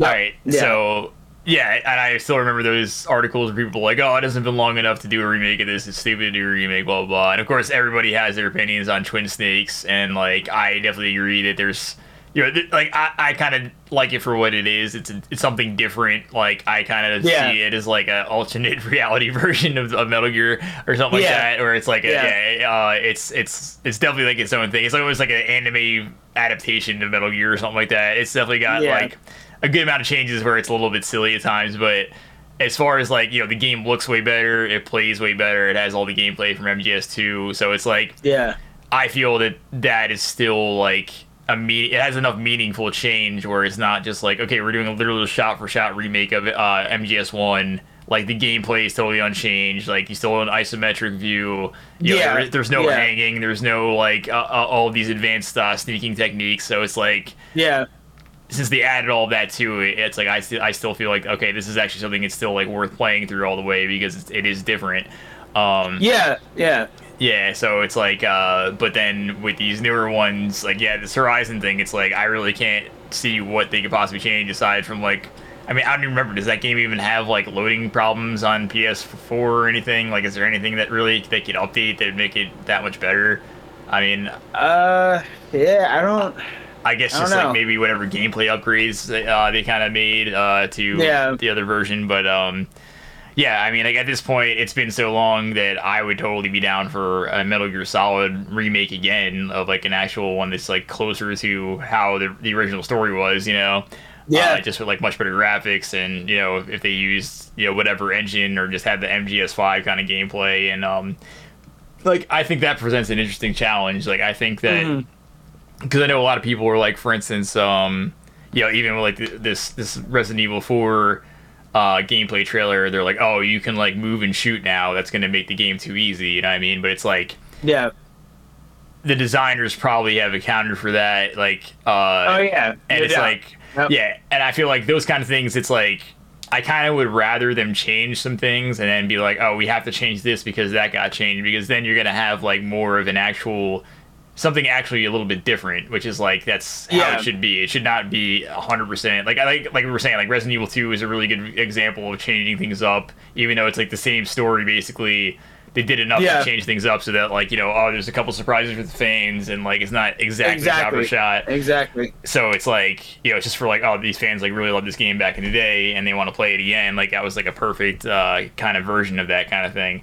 But and even Twin Snakes now, it looked great at the time, but it's not looking that great anymore. You know what I mean? So it's like that's something where with 20 years of technology, the graphics alone would look incredible. And then obviously if they were to take the gameplay from Metal Gear Solid 5, that would also change things a whole lot, because now even from Twin Snakes, like there's been so many upgrades to the engine and how the gameplay works, and it's like if they were to kind of redo Shadow Moses, like change the layout, change like how the enemy AI reacts, change like some of the boss fights, etc.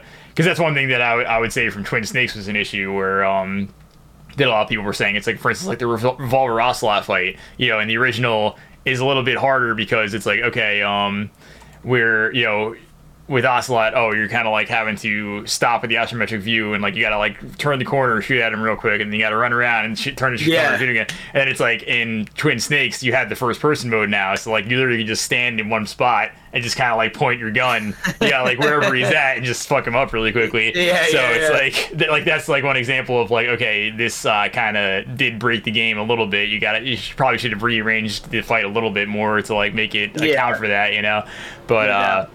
So yeah, like I think it's, like I said, I would love to see a Metal Gear remake, or they, or you know what, even fucking if they don't want to do Metal Gear Solid, like do Metal Gear for fucking NES or MSX or whatever. Like that would be dope to see that story. Yeah. Yeah, to be honest, I love Metal Gear Solid, the original. It's still a great game to this day. But yeah, I agree. I think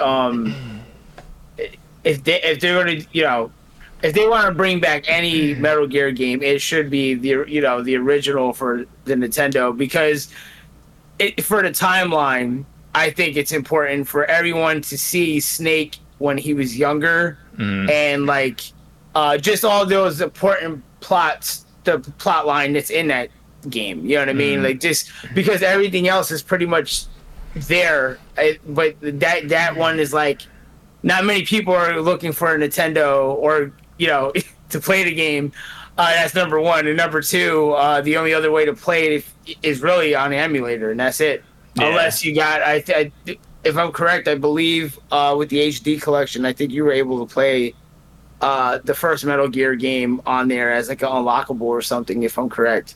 The HD collection, that was actually something that was added to Metal Gear Solid 3 Subsistence. I remember on that game, like that was part of the game. You're right about that. It was like the two MSX games were unlockable, and that was cool because they actually did like redo the translation. They also like remember they changed like Snake's how he looks from being like this cheap version of Christopher Walken or whatever the hell he was to actually looking like Snake. And they just had like it's just funny how Kojima just ripped off like every action star basically. Stallone and Michael Biehn. Yeah, Michael Biehn. Don't forget Michael Biehn, the cover. Yeah, he totally just stole it. Yeah, and then it looked like fucking Rambo in one of the Codec shots and stuff. Like he was just like every action hero thrown into one fucking guy.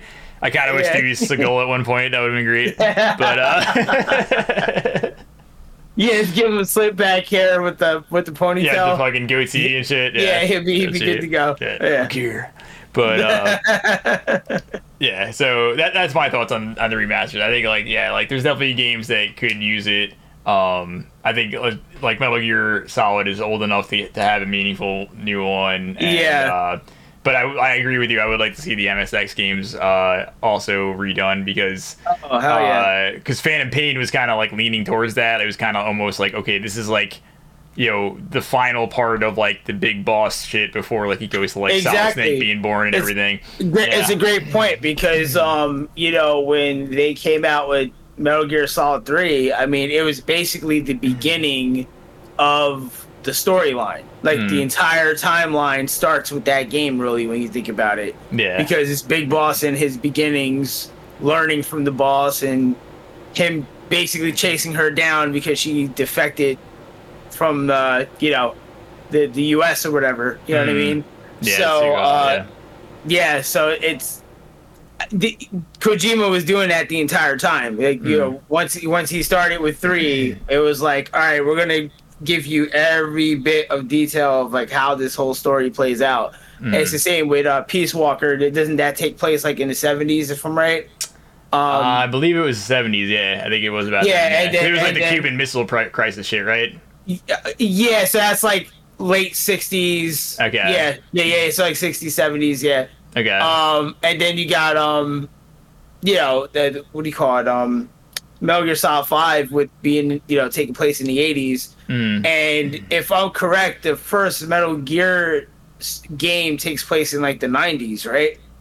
I believe so. Yeah, I think it's 1995 is the first one. I think. Okay, so yeah. So I mean, like that again. He was just obviously the entire time. It looked like he was like you said, leading to bring him back where he started with the first one, you know? Yep. Yeah, so that would definitely be cool as hell to see like a young Solid Snake to like tie all that shit back together versus Big Boss, or I guess it would be, spoilers, it would be Venom Snake, not Big Boss now, I mean, and all that shit. But basically, that would be really cool to just that's something that's like obviously fucking ancient at this point, so like a lot of people don't know that story because it's just like, exactly, if anything were to get a remake, that one would make the most sense. Yeah, honestly, at this point, it's like the only way to play that is if you have like an MSX emulator. I mean, nobody's got a working MSX anymore, right? Except maybe like John from Digital Foundry, but like it's probably the only guy in the planet that still got one that works.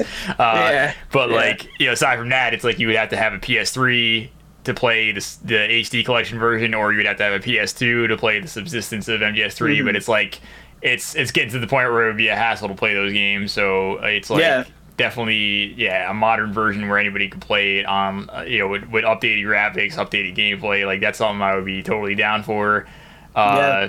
Just to like retell that story in a way that Kojima would have wanted to tell it. That's like a good, actually good version of like the classic Lucas thing, like, oh, I'm redoing all this to the way that I wanted it to be. I just didn't have the technology back then, you know what I mean? Now you've exactly everything with the stupid fucking singing and dancing and Return of the Jedi and all this stupid shit. But like, like this is an actual version where it's like, okay, like this legit, like he had like, really no budget to, or I guess some budget at the time, but like graphically it was like they were, trying to tell a story with those graphics was just not easy to do. So it'd be interesting to see like what he would do as far as like cinematically, like all the camera angles and like how he would change the dialogue and like changing the story around, especially now that you have Phantom Pain to tie it all together, because now it would obviously be referencing stuff that happened to Phantom Pain.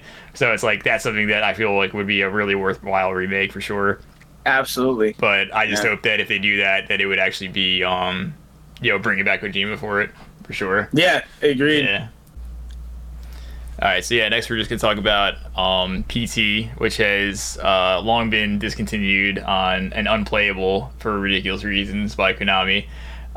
Basically, if you don't know about this, this was a demo that was released in 2014?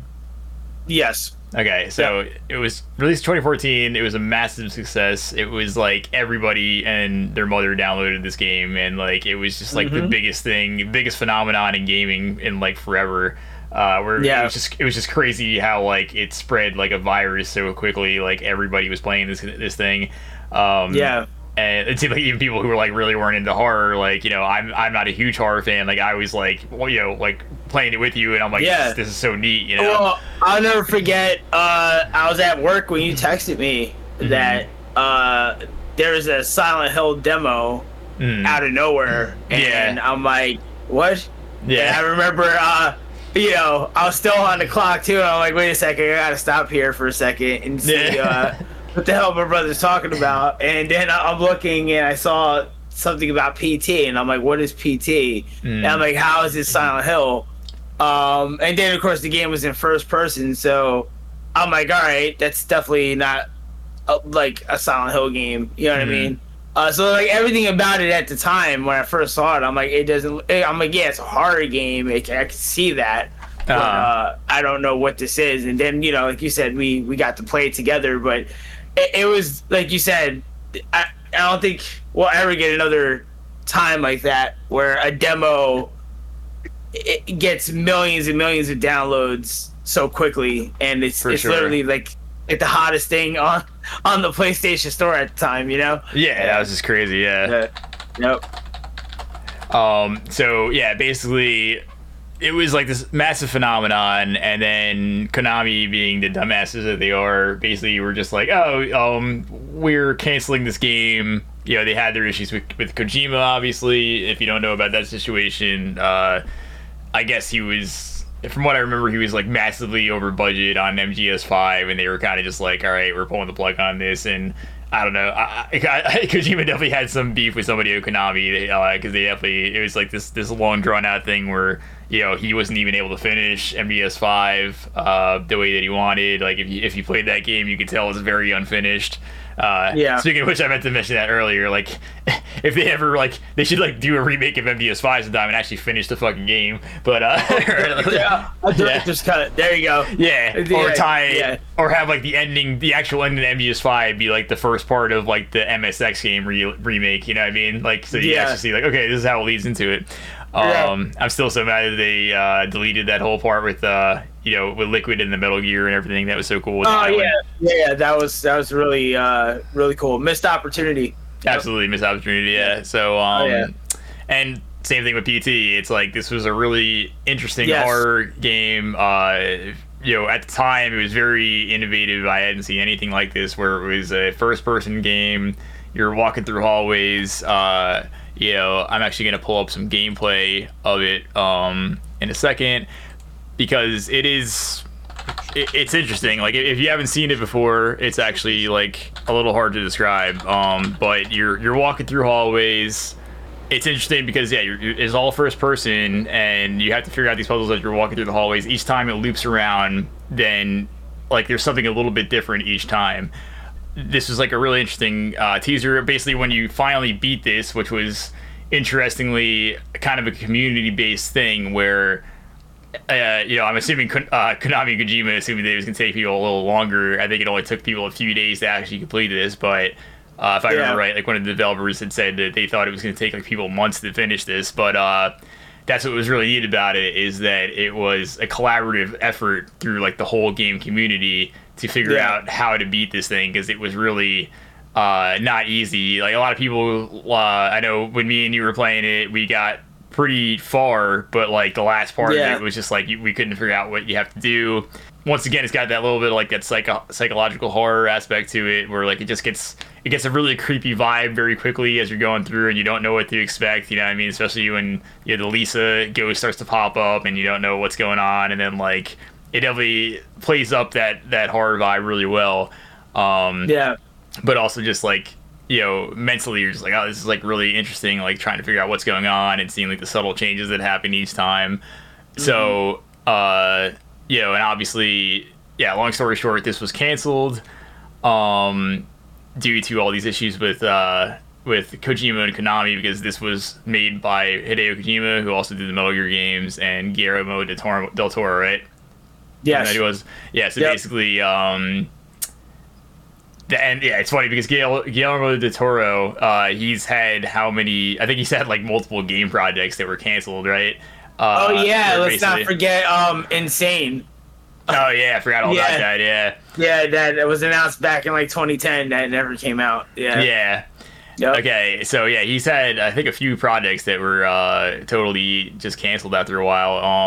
So this is another one, but it's just such a weird thing with the squandered potential, because it was such a hype thing, and everybody was so into it, and then everybody wanted to see what the final game would be, and it was just they put this out there. It was a massive success. If they had said here's the demo, and also you can pre-order it now, this game would have had so many fucking pre-orders. You know what I mean? Seriously, at the time, this game would have immediately had probably millions of pre-orders. I tell you what, they would, you know what, that would have locked them in to where they would have no way to move out of that. So even if they wanted to kick Kojima off of the project, they would have still had to finish it, because they got like you said, if there's pre-orders along with this demo, absolutely, that would have been all right, well, here's your money in advance, make the game. You know what I mean? Yeah. So,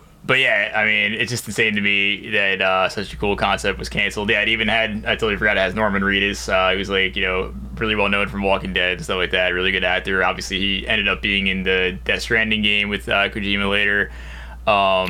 But this is just gotta be it's gonna be just forever known as the most squandered potential for sure. And then so after all that hype, this game was just totally canceled, and then Resident Evil went on to make Resident Evil 7, which basically like copied a lot of this whole thing with the first person, and like the vibe of it was just like, very much you could tell like, okay, if they're not making PT, we're just gonna take this whole idea and kind of like make something new for Resident Evil with it.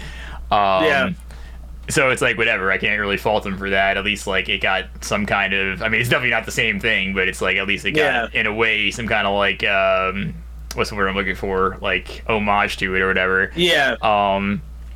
But yeah, the actual, this demo is, not only can you no longer download it anymore, but it's like even if you have downloaded this game before, usually the way it works is if you download a demo or whatever, a game to your console, then you can download it, forever. Like they can't like lock you out of that. But with this thing, it's like literally Konami, and like, they made the PlayStation guys like do all this extra coding to make sure like, oh, like literally, even if you have downloaded this before, like now you can't download it anymore. They made it so that basically if you, on the move from PS4 to PS5, there's no way to play it on PS5. Even if you were to transfer, say your PS4 broke, there was no way to transfer, I don't think, right? You couldn't transfer the PT to a new PlayStation, or could you? The only way you could is if you did a backup. That's okay, it. Yeah. There's no other way to do it. Yeah. That I can think of, yeah. So yeah, basically like this game is becoming like an endangered species, basically, where it's like there's not any, like there's no way to play this anymore. I mean you still have it on your PS4, right? I think. No, unfortunately I don't. Oh, you don't? What happened was when I got my PlayStation 5, I was able to put it on my PS5. Of course I couldn't play it. It was on my external hard drive. Mm-hmm. Then I upgraded my external hard drive, and at that point, I was actually giving away my 2 terabyte hard drive. Mm-hmm. Yeah, so with doing that, I had to delete everything off it, and unfortunately, PT was a victim. Yeah, it sucks. So basically, I remember there was also like people were remaking this on PC. I mean, we've even played the version on Dreams, like people in the Dreams game where you can make your game, like people remade this shit. So it's like, everybody's loved this thing and they wanted to see it live on. And now it looks like people, the first hack of PlayStation 5 has basically happened. I guess due to this game, like people really wanted to play this game on PS5, and now I'm not exactly sure how this works. I'm just going to read about it now. This is an article on Ars Technica. For years now, Hideo Kojima's cult classic PT, or playable trailer, it was this canceled Silent Hills project, has only been playable on the million or so increasingly hard to find PS4 consoles that downloaded the free demo and didn't delete it, before it was completely removed from the PlayStation Network. Now, one hacker has gotten the game to run on an unmodified PlayStation 5 by using a second jailbroken PS5 as a go-between. Streamer Lance McDonald demonstrated his PT on PS5 method in a stream early Monday, detailing several prerequisites and steps that will make it very difficult for many interested to copy. Chief among them is McDonald's access to a second PS5 that he hasn't plugged in for over a year when he used to try the Elden Ring network test. That means the console is still running an old version of the PS5 firmware. Okay, so this obviously is a bit complicated. Using the jailbroken system, then he could log into the system from a PC using an FTP client. Okay, this is definitely getting crazy. Edit the list of games you're allowed to run on PS5. That's important because even users who have previously managed to transfer a legitimate copy of PS4 version to PS5 have been faced with a message saying you can't use this PS4 game or app on the PS5. So that's great if you have an older jailbreakable PS5, but McDonald also discovered that the jailbreak helps enable a workaround for an unmodified PS5s running the latest Sony firmware. He said on a stream, I just hope that if I did the USB backup to my jailbroken PS5, I thought that maybe included in that backup would be the list of games, blah, blah, blah. I was right, it turned out it does. It backs up the list. You can edit the list of games you're allowed to play, back it up on USB, and then you can restore it to a fully updated PS5.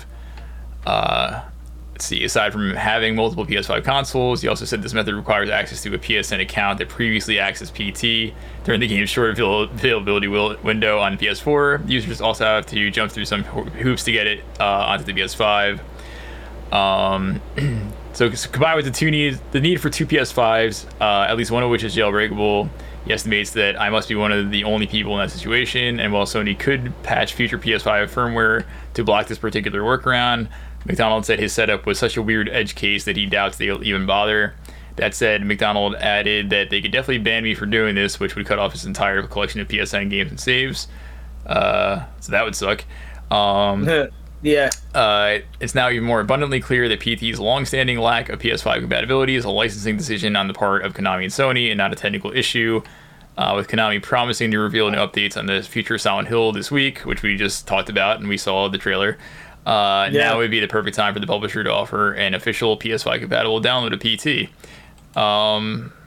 Yeah, I mean, that would be cool. I mean, even if they had to like remove Norman Reedus from it or something, and like it would be cool to be like, okay, like PT isn't happening, but at least you can fucking play this thing again. You know what I mean?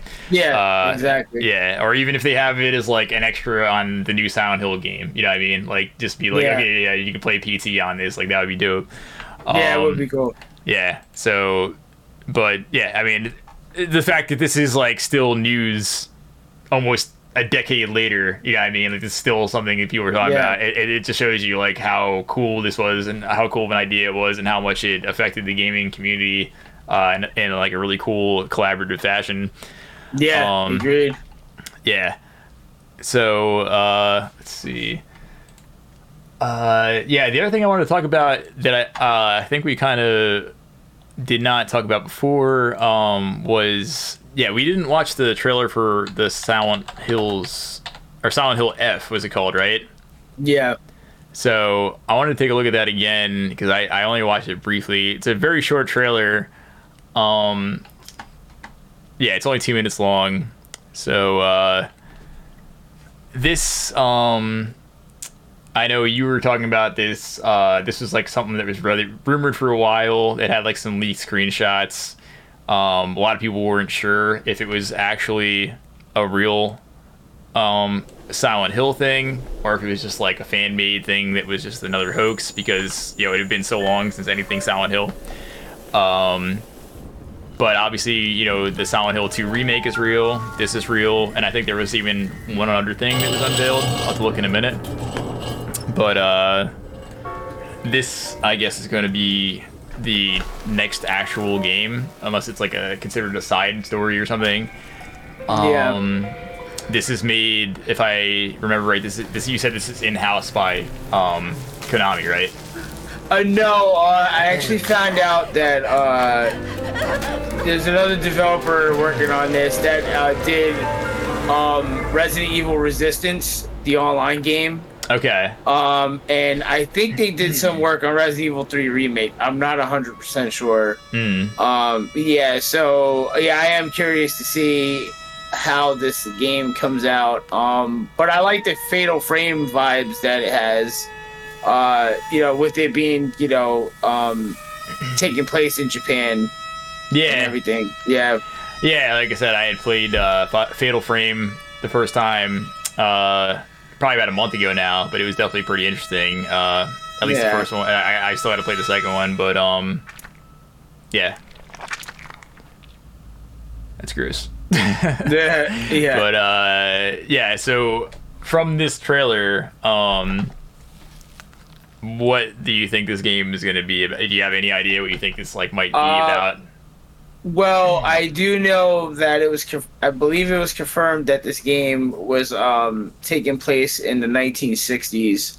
Okay. So this game would. I don't know. I don't know if I would say it's the start of everything else that happens with Silent Hill. If you want to say like this is like the origin story or anything.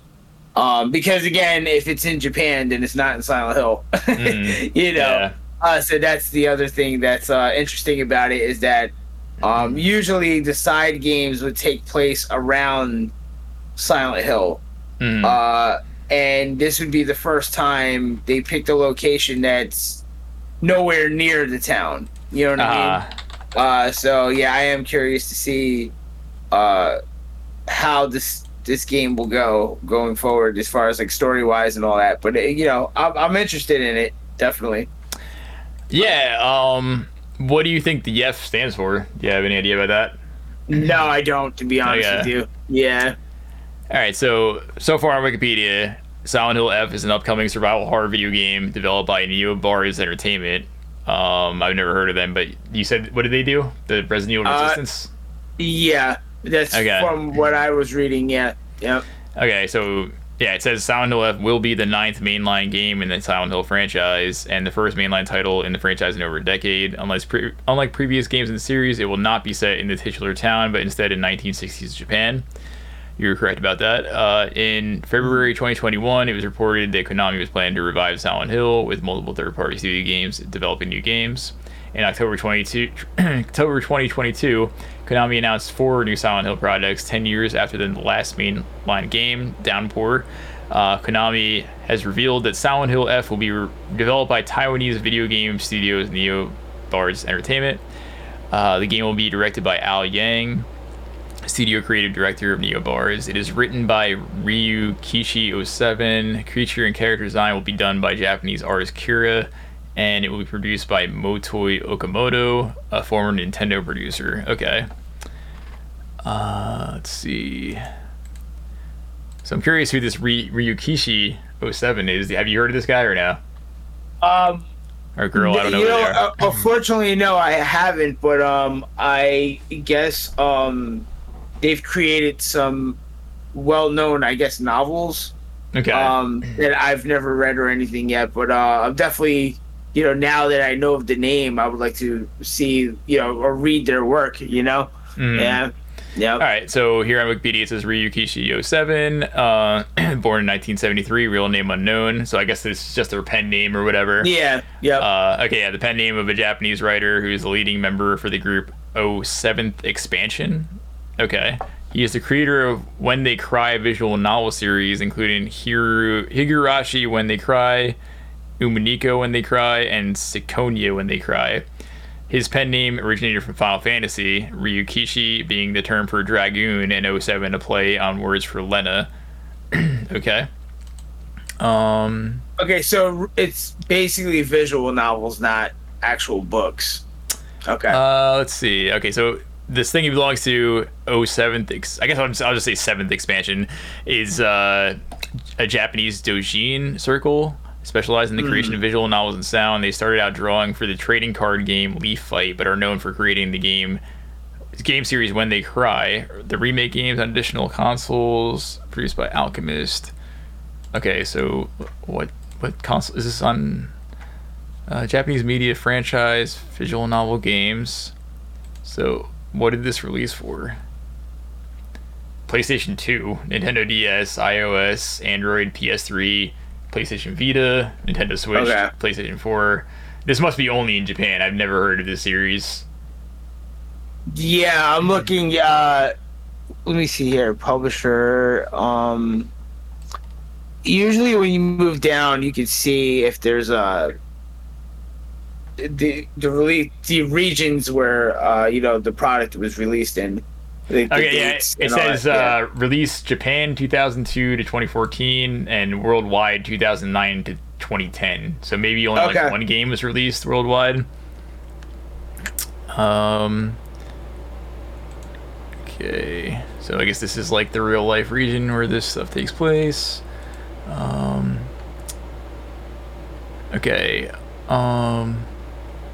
Focuses on a group of young friends living in the fictional village of Hinamizawa and the strange events that occurred there in 1983.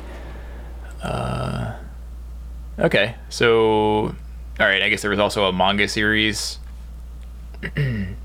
published by Square Enix and Kadokawa Shoten. A 6-episode live-action television series adaptation premiered in Japan on May 20th, 2016, and a 4-episode sequel premiered on November 25th, 2016. A new anime television series by Passion aired from October 2020 to March 2021. Okay. Alright, so I'll have to look into that. That sounds kind of interesting. I mean, it definitely sounds like something different for sure to have like a Japanese manga dude be doing a story for Silent Hill. Yeah, so do you have any other thoughts on this game? What are you hoping for from it? I hope it's good. I hope it's good. Yeah, exactly. Yeah. Yeah. So, as far as like, do you want this to be similar to previous games? Do you want it to be way different? Like, what are you hoping for from it?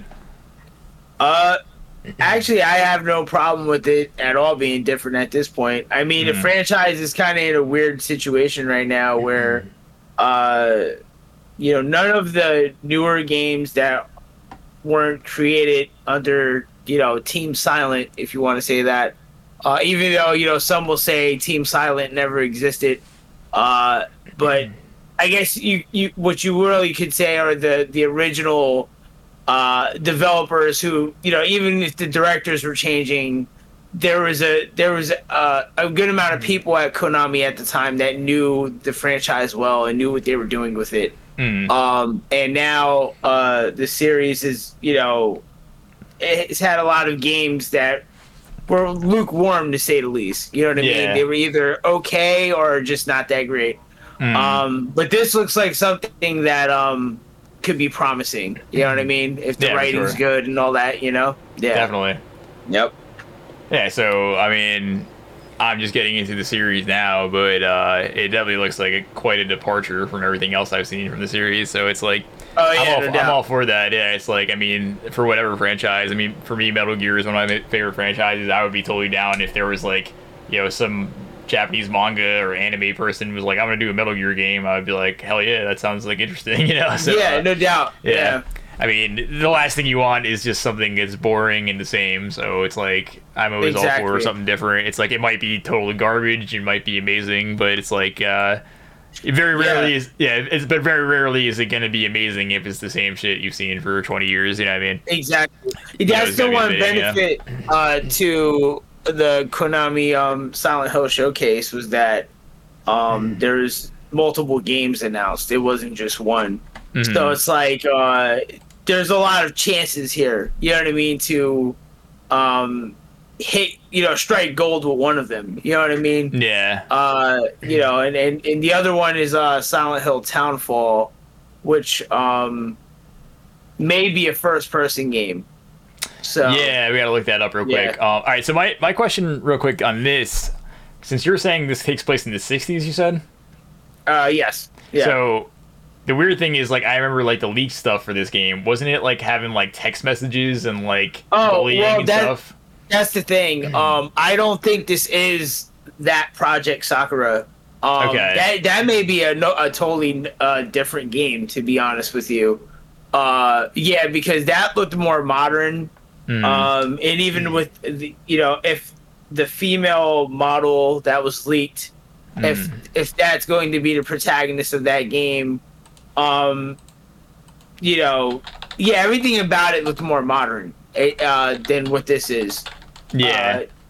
So I'm not sure. Like, that to me did look like, with those leaked images, it looks like I don't know if I would say a finished game, but they have something there. Who knows what this game is, but maybe it is another Silent Hill game that just we may never be able to see, since they already have all these other projects announced. But I was definitely interested in, like, what I was seeing, Yeah, and it's definitely interesting to think about, like, how many things we haven't seen, because of course, like, from time to time things leak out, like, whether it's canceled projects, like, I remember how cool it was when, like, we were able to pop into your Dreamcast the fucking Castlevania Resurrection that was, like, gone, like, literally just, like, it was just, like, nobody had seen it for 20 something years, and it was just like, oh yeah, now you can play it on your fucking Dreamcast. Like, that was so cool.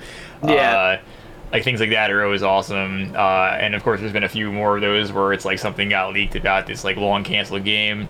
But it's very rare. It's like, for all I know, there could have been, like, fucking 4 concepts of Metal Gear games that were, like, halfway done and we never saw anything from them, you know what exactly. I mean? So it was just interesting to think about, like, all, since there are so many NDAs and everything, down the road, like, 20 years from now, you'll probably see, like, oh, they found this shit in, like, an attic, somebody's attic, and here's, like, a CD with a playable version of this Metal Gear game or whatever, No doubt.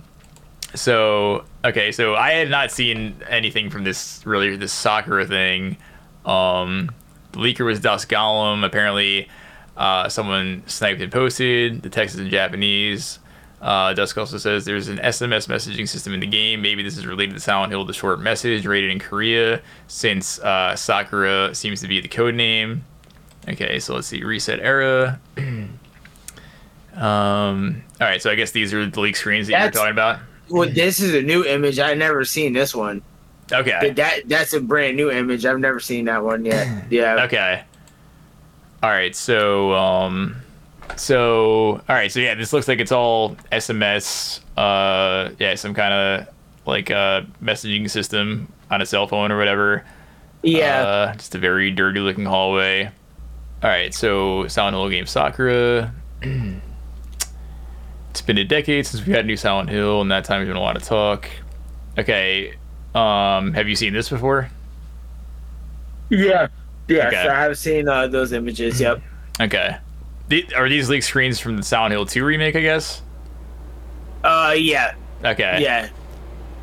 Yeah, this whole thing with the post-it notes, like, this with the Sakura, the character covered in the Sakura leaves or whatever they're called, it's like that looks similar to like what you saw in the trailer for Silent Hill F, like that whole obviously that character turned into those Sakura leaves and everything. But yeah, so maybe, I mean, who knows, maybe it starts in the 60s and then like it kind of, maybe it has like back and forth between now and then or something like that. It could be. That's true. Yeah. Okay, so Silent Hill F reportedly isn't Project Sakura, even though they are related. Okay. Silent Hill F is not Sakura / short message. They're related, obviously, but they've got the same motif going on and do share a connection. Ito also is not working on Silent Hill F, but he did work on Sakura. Just keep that in mind. They're connected, but they're not the same. How the two projects are related isn't really clear, but it's possible that Project Sakura could be some kind of PTS demo for Silent Hill F that'll be released further down the line. Okay.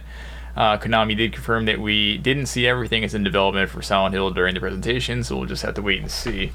Do you have any other thoughts on all this Silent Hill stuff? Other than I'm just happy to see that they're doing something again with the IP. Again, it's awesome to see that there's some new projects on the way. Yeah. Yeah, for sure. The last thing real quick is I just saw them mention again this Townfall. So did they release anything for this? Have you seen any screenshots, or is this just like there's just a trailer that I know of. That's it. Okay. All right, so this is only a minute long. You're to be punished. Here's the Game Boy. Yeah. That's good, I like it. You know what, I think you're right. I think we've done something so awful. We are stuck here in this place, being judged by these people. But for you, I think it's more than that. I think you're here for some other reason. And I don't want to be anywhere near you when you figure that out.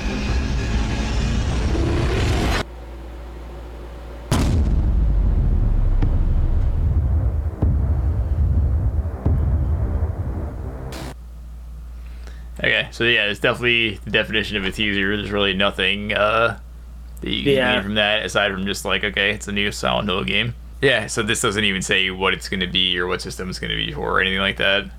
Yeah. And I believe there's like some Easter eggs there and like the video footage that gets playing in the trailer. Yeah. What do you think the Easter eggs are? That I'm not sure. I know there's people that are like right now deciphering all of that stuff. Yeah. Okay. Yeah. All right, so the next thing I want to talk about is this thing with Gotham Knights, where basically it's pretty ridiculous how apparently on consoles this is going to be limited to 30 frames per second, which seems insane since it doesn't, from what I've seen in the footage, it doesn't even look as good as Arkham Knight overall. Like graphically, like it seems like a very empty game. There's not a whole lot going on. So this seems very strange. It's like a very much like they just seem to be being lazy with not wanting to optimize it. And apparently, a senior developer behind Gotham Knights says that the Xbox Series S version of the game is the reason that it's locked at 30 frames per second. So we're definitely getting to that point where, it's kind of always like this in the generation crossover where, there's people that are like, oh, I don't have the new console yet. Like, I want everything to be released on PS4. You know what I mean, or and all that stuff. So it's like, but eventually it's getting to the point where it's like, okay, now all the new games are actually starting to get held back by the old console. So it's time to like finally just switch over to the new stuff. So in now deleted tweets shared on Twitter, Lee Donald, senior character artist at WB Games Montreal, called the Xbox Series S a potato and said it was holding back the entire generation of games. Devin Old wrote the developers are facing difficulties in fully utilizing the powerful new hardware of the Xbox Series X because Microsoft continues to push to release the weaker Series S console. He added that because multi-platform games have to optimize for the lowest platform or performers, fans would continue to see lower frame rates and less intensive graphics. The developers had to include consoles like the Series S in their release plans. Since publishing the tweets, Devin Ald's Twitter account seems to have been deleted. So, okay, I guess Microsoft just murdered him for saying that. They were very offended that he called the Series S a potato. Yeah, the Series potato. It's fucking amazing. Wow. Now they have to release a limited edition. Yeah, Series S potato. It's fucking amazing. Yeah. Yeah, like we've talked about before, like the Series S it was just a bad idea from the beginning. Like it's like this was not like it was like one tiny like point where it's like, okay, it's like it can handle some of these new gen games, and now it's just like, yeah, if it's starting to hold everything back, it's like, fuck this potato console. Yeah. So yeah, and even before all this, it's like I remember when me and you watched the first trailer for this, and we were like, "Dude, this is gonna be cool. We need to pick this up." Yeah, because it's co-op. Like, yeah, it's gonna be a good co-op game. Ever since then, like everything is released since then. It just seems like I remember like seeing the trailer where they were showing some of the dialogue. It was just like super cringe dialogue. I agree. Then people were complaining about some of the redesigns of the characters, and like what are you laughing about? Oh no, there's well, when I was watching David Jaffe's YouTube channel, and he's talking about how bad the dialogue is for Gotham Knights. Yeah. There's a part where the guy's yelling, he's like, smashy, smashy, smash, smash. Yeah. And I was just like, what I saw that. This is terrible. Yeah, this is like really bad dialogue. Yeah, it was just... it's garbage, so it just doesn't look very good. So everything I've seen since then has looked negative on this game. I mean, I still will probably pick it up when it's like $20 just so me and you can play it like together, because there's like so many fucking co-op games. Doubt. Yeah, agreed. And honestly, like, if it plays at least somewhat like Arkham Knight and it's co-op, it should still be kind of fun.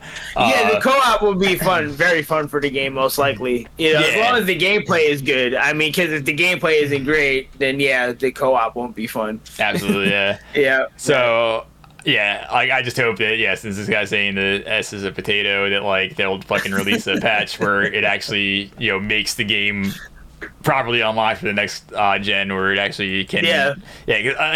I'll just show some of it. This is a video from Digital Foundry. Shout out to them, because they were awesome channel that me and Tony watch all the time. Absolutely. So here we have Fake John. I can't remember this guy's name. The guy sounds exactly like John, but he's not John. Talking about Gotham Knights. A few months ago, they're doing their in-depth testing that they always do. But in a moment here, so here they're comparing Arkham Knight, which is a 7-year-old game now, to this game. And you can see in a lot of aspects, it is, definitely does not hold up. Like here you can see Arkham Knight versus Gotham Knights, and like look at how much more like dead this looks. Like there's none of this cool rain effect. There's nobody in the streets. Very empty looking. Like it just looks like this was kind of like built and play tested in like 5 minutes. There's nothing going on. Overall, just like there's nothing about this that looks like it's 7 years later technology wise. And I will take into account that, yes, this is going to be a co-op game. They kind of probably have to lower things a little bit to account for that. But obviously, like they're saying, it seems like it's more the fact that the Xbox is a potato. But you'll see here in a second where he's comparing things like the water and Yeah, I think here, this is where he's showing, like, they're going to speed up the footage where he's riding a motorcycle, and he's just talking about how empty the whole world is. So, yeah, like, overall, like, it doesn't look bad. No. He was saying in the video, like, the interiors can look good. You know, there's, like, a lot of geometric detail. You know, this looks pretty cool here. So it seems like the indoor parts look pretty good. But it seems like when it gets to the outside open world, like, yeah, this definitely looks pretty good here. But outside, that's where everything collapses because they have to render this giant world on a potato, and it has to be playable with 4 characters at a time. So yeah, like okay, that looks like a pretty bad character model. It looked like a really fat rock, but in general, it doesn't look terrible. But yeah, here you'll see.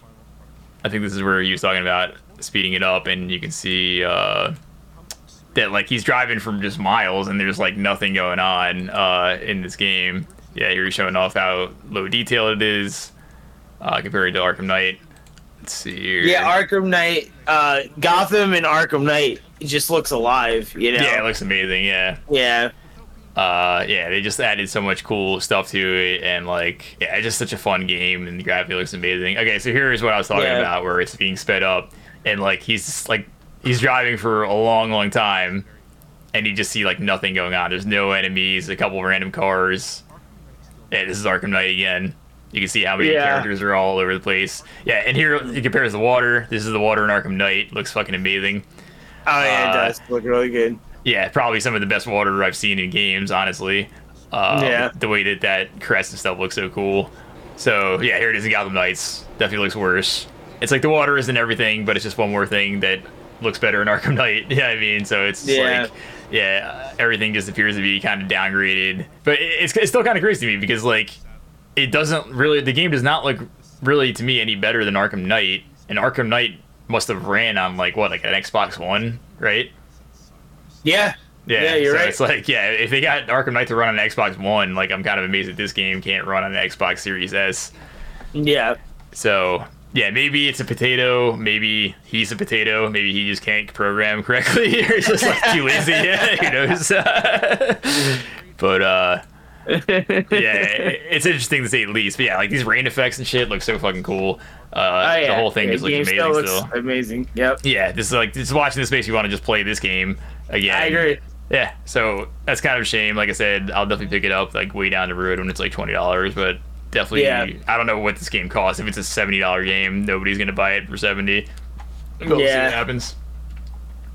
Okay, so next I just wanted to talk about the upcoming game releases. Okay, so we're in October. We've already got all this stuff that came out in October, like Overwatch 2, Dragon Ball Breakers, A Plague Tale Requiem. I didn't know that's out already. Ghostbuster Spirit Unleashed. Okay, Persona 5 Royal. Alright, so yeah, then we've got Bayonetta 3, which we talked about earlier. That's coming out on October 28th. I still haven't seen the trailer for that. In a minute, I'm going to actually put the trailer out for that on because I haven't seen it yet. We got Resident Evil Village Cloud for the Switch, the Winter's expansion for Resident Evil Village, Broken Pieces. November coming up, we got Shattered Remastered Deluxe, Marvel's Iron Man VR, Harvestella, It Takes Two for Switch. I actually own that on PS5. I got to play that with Triggy.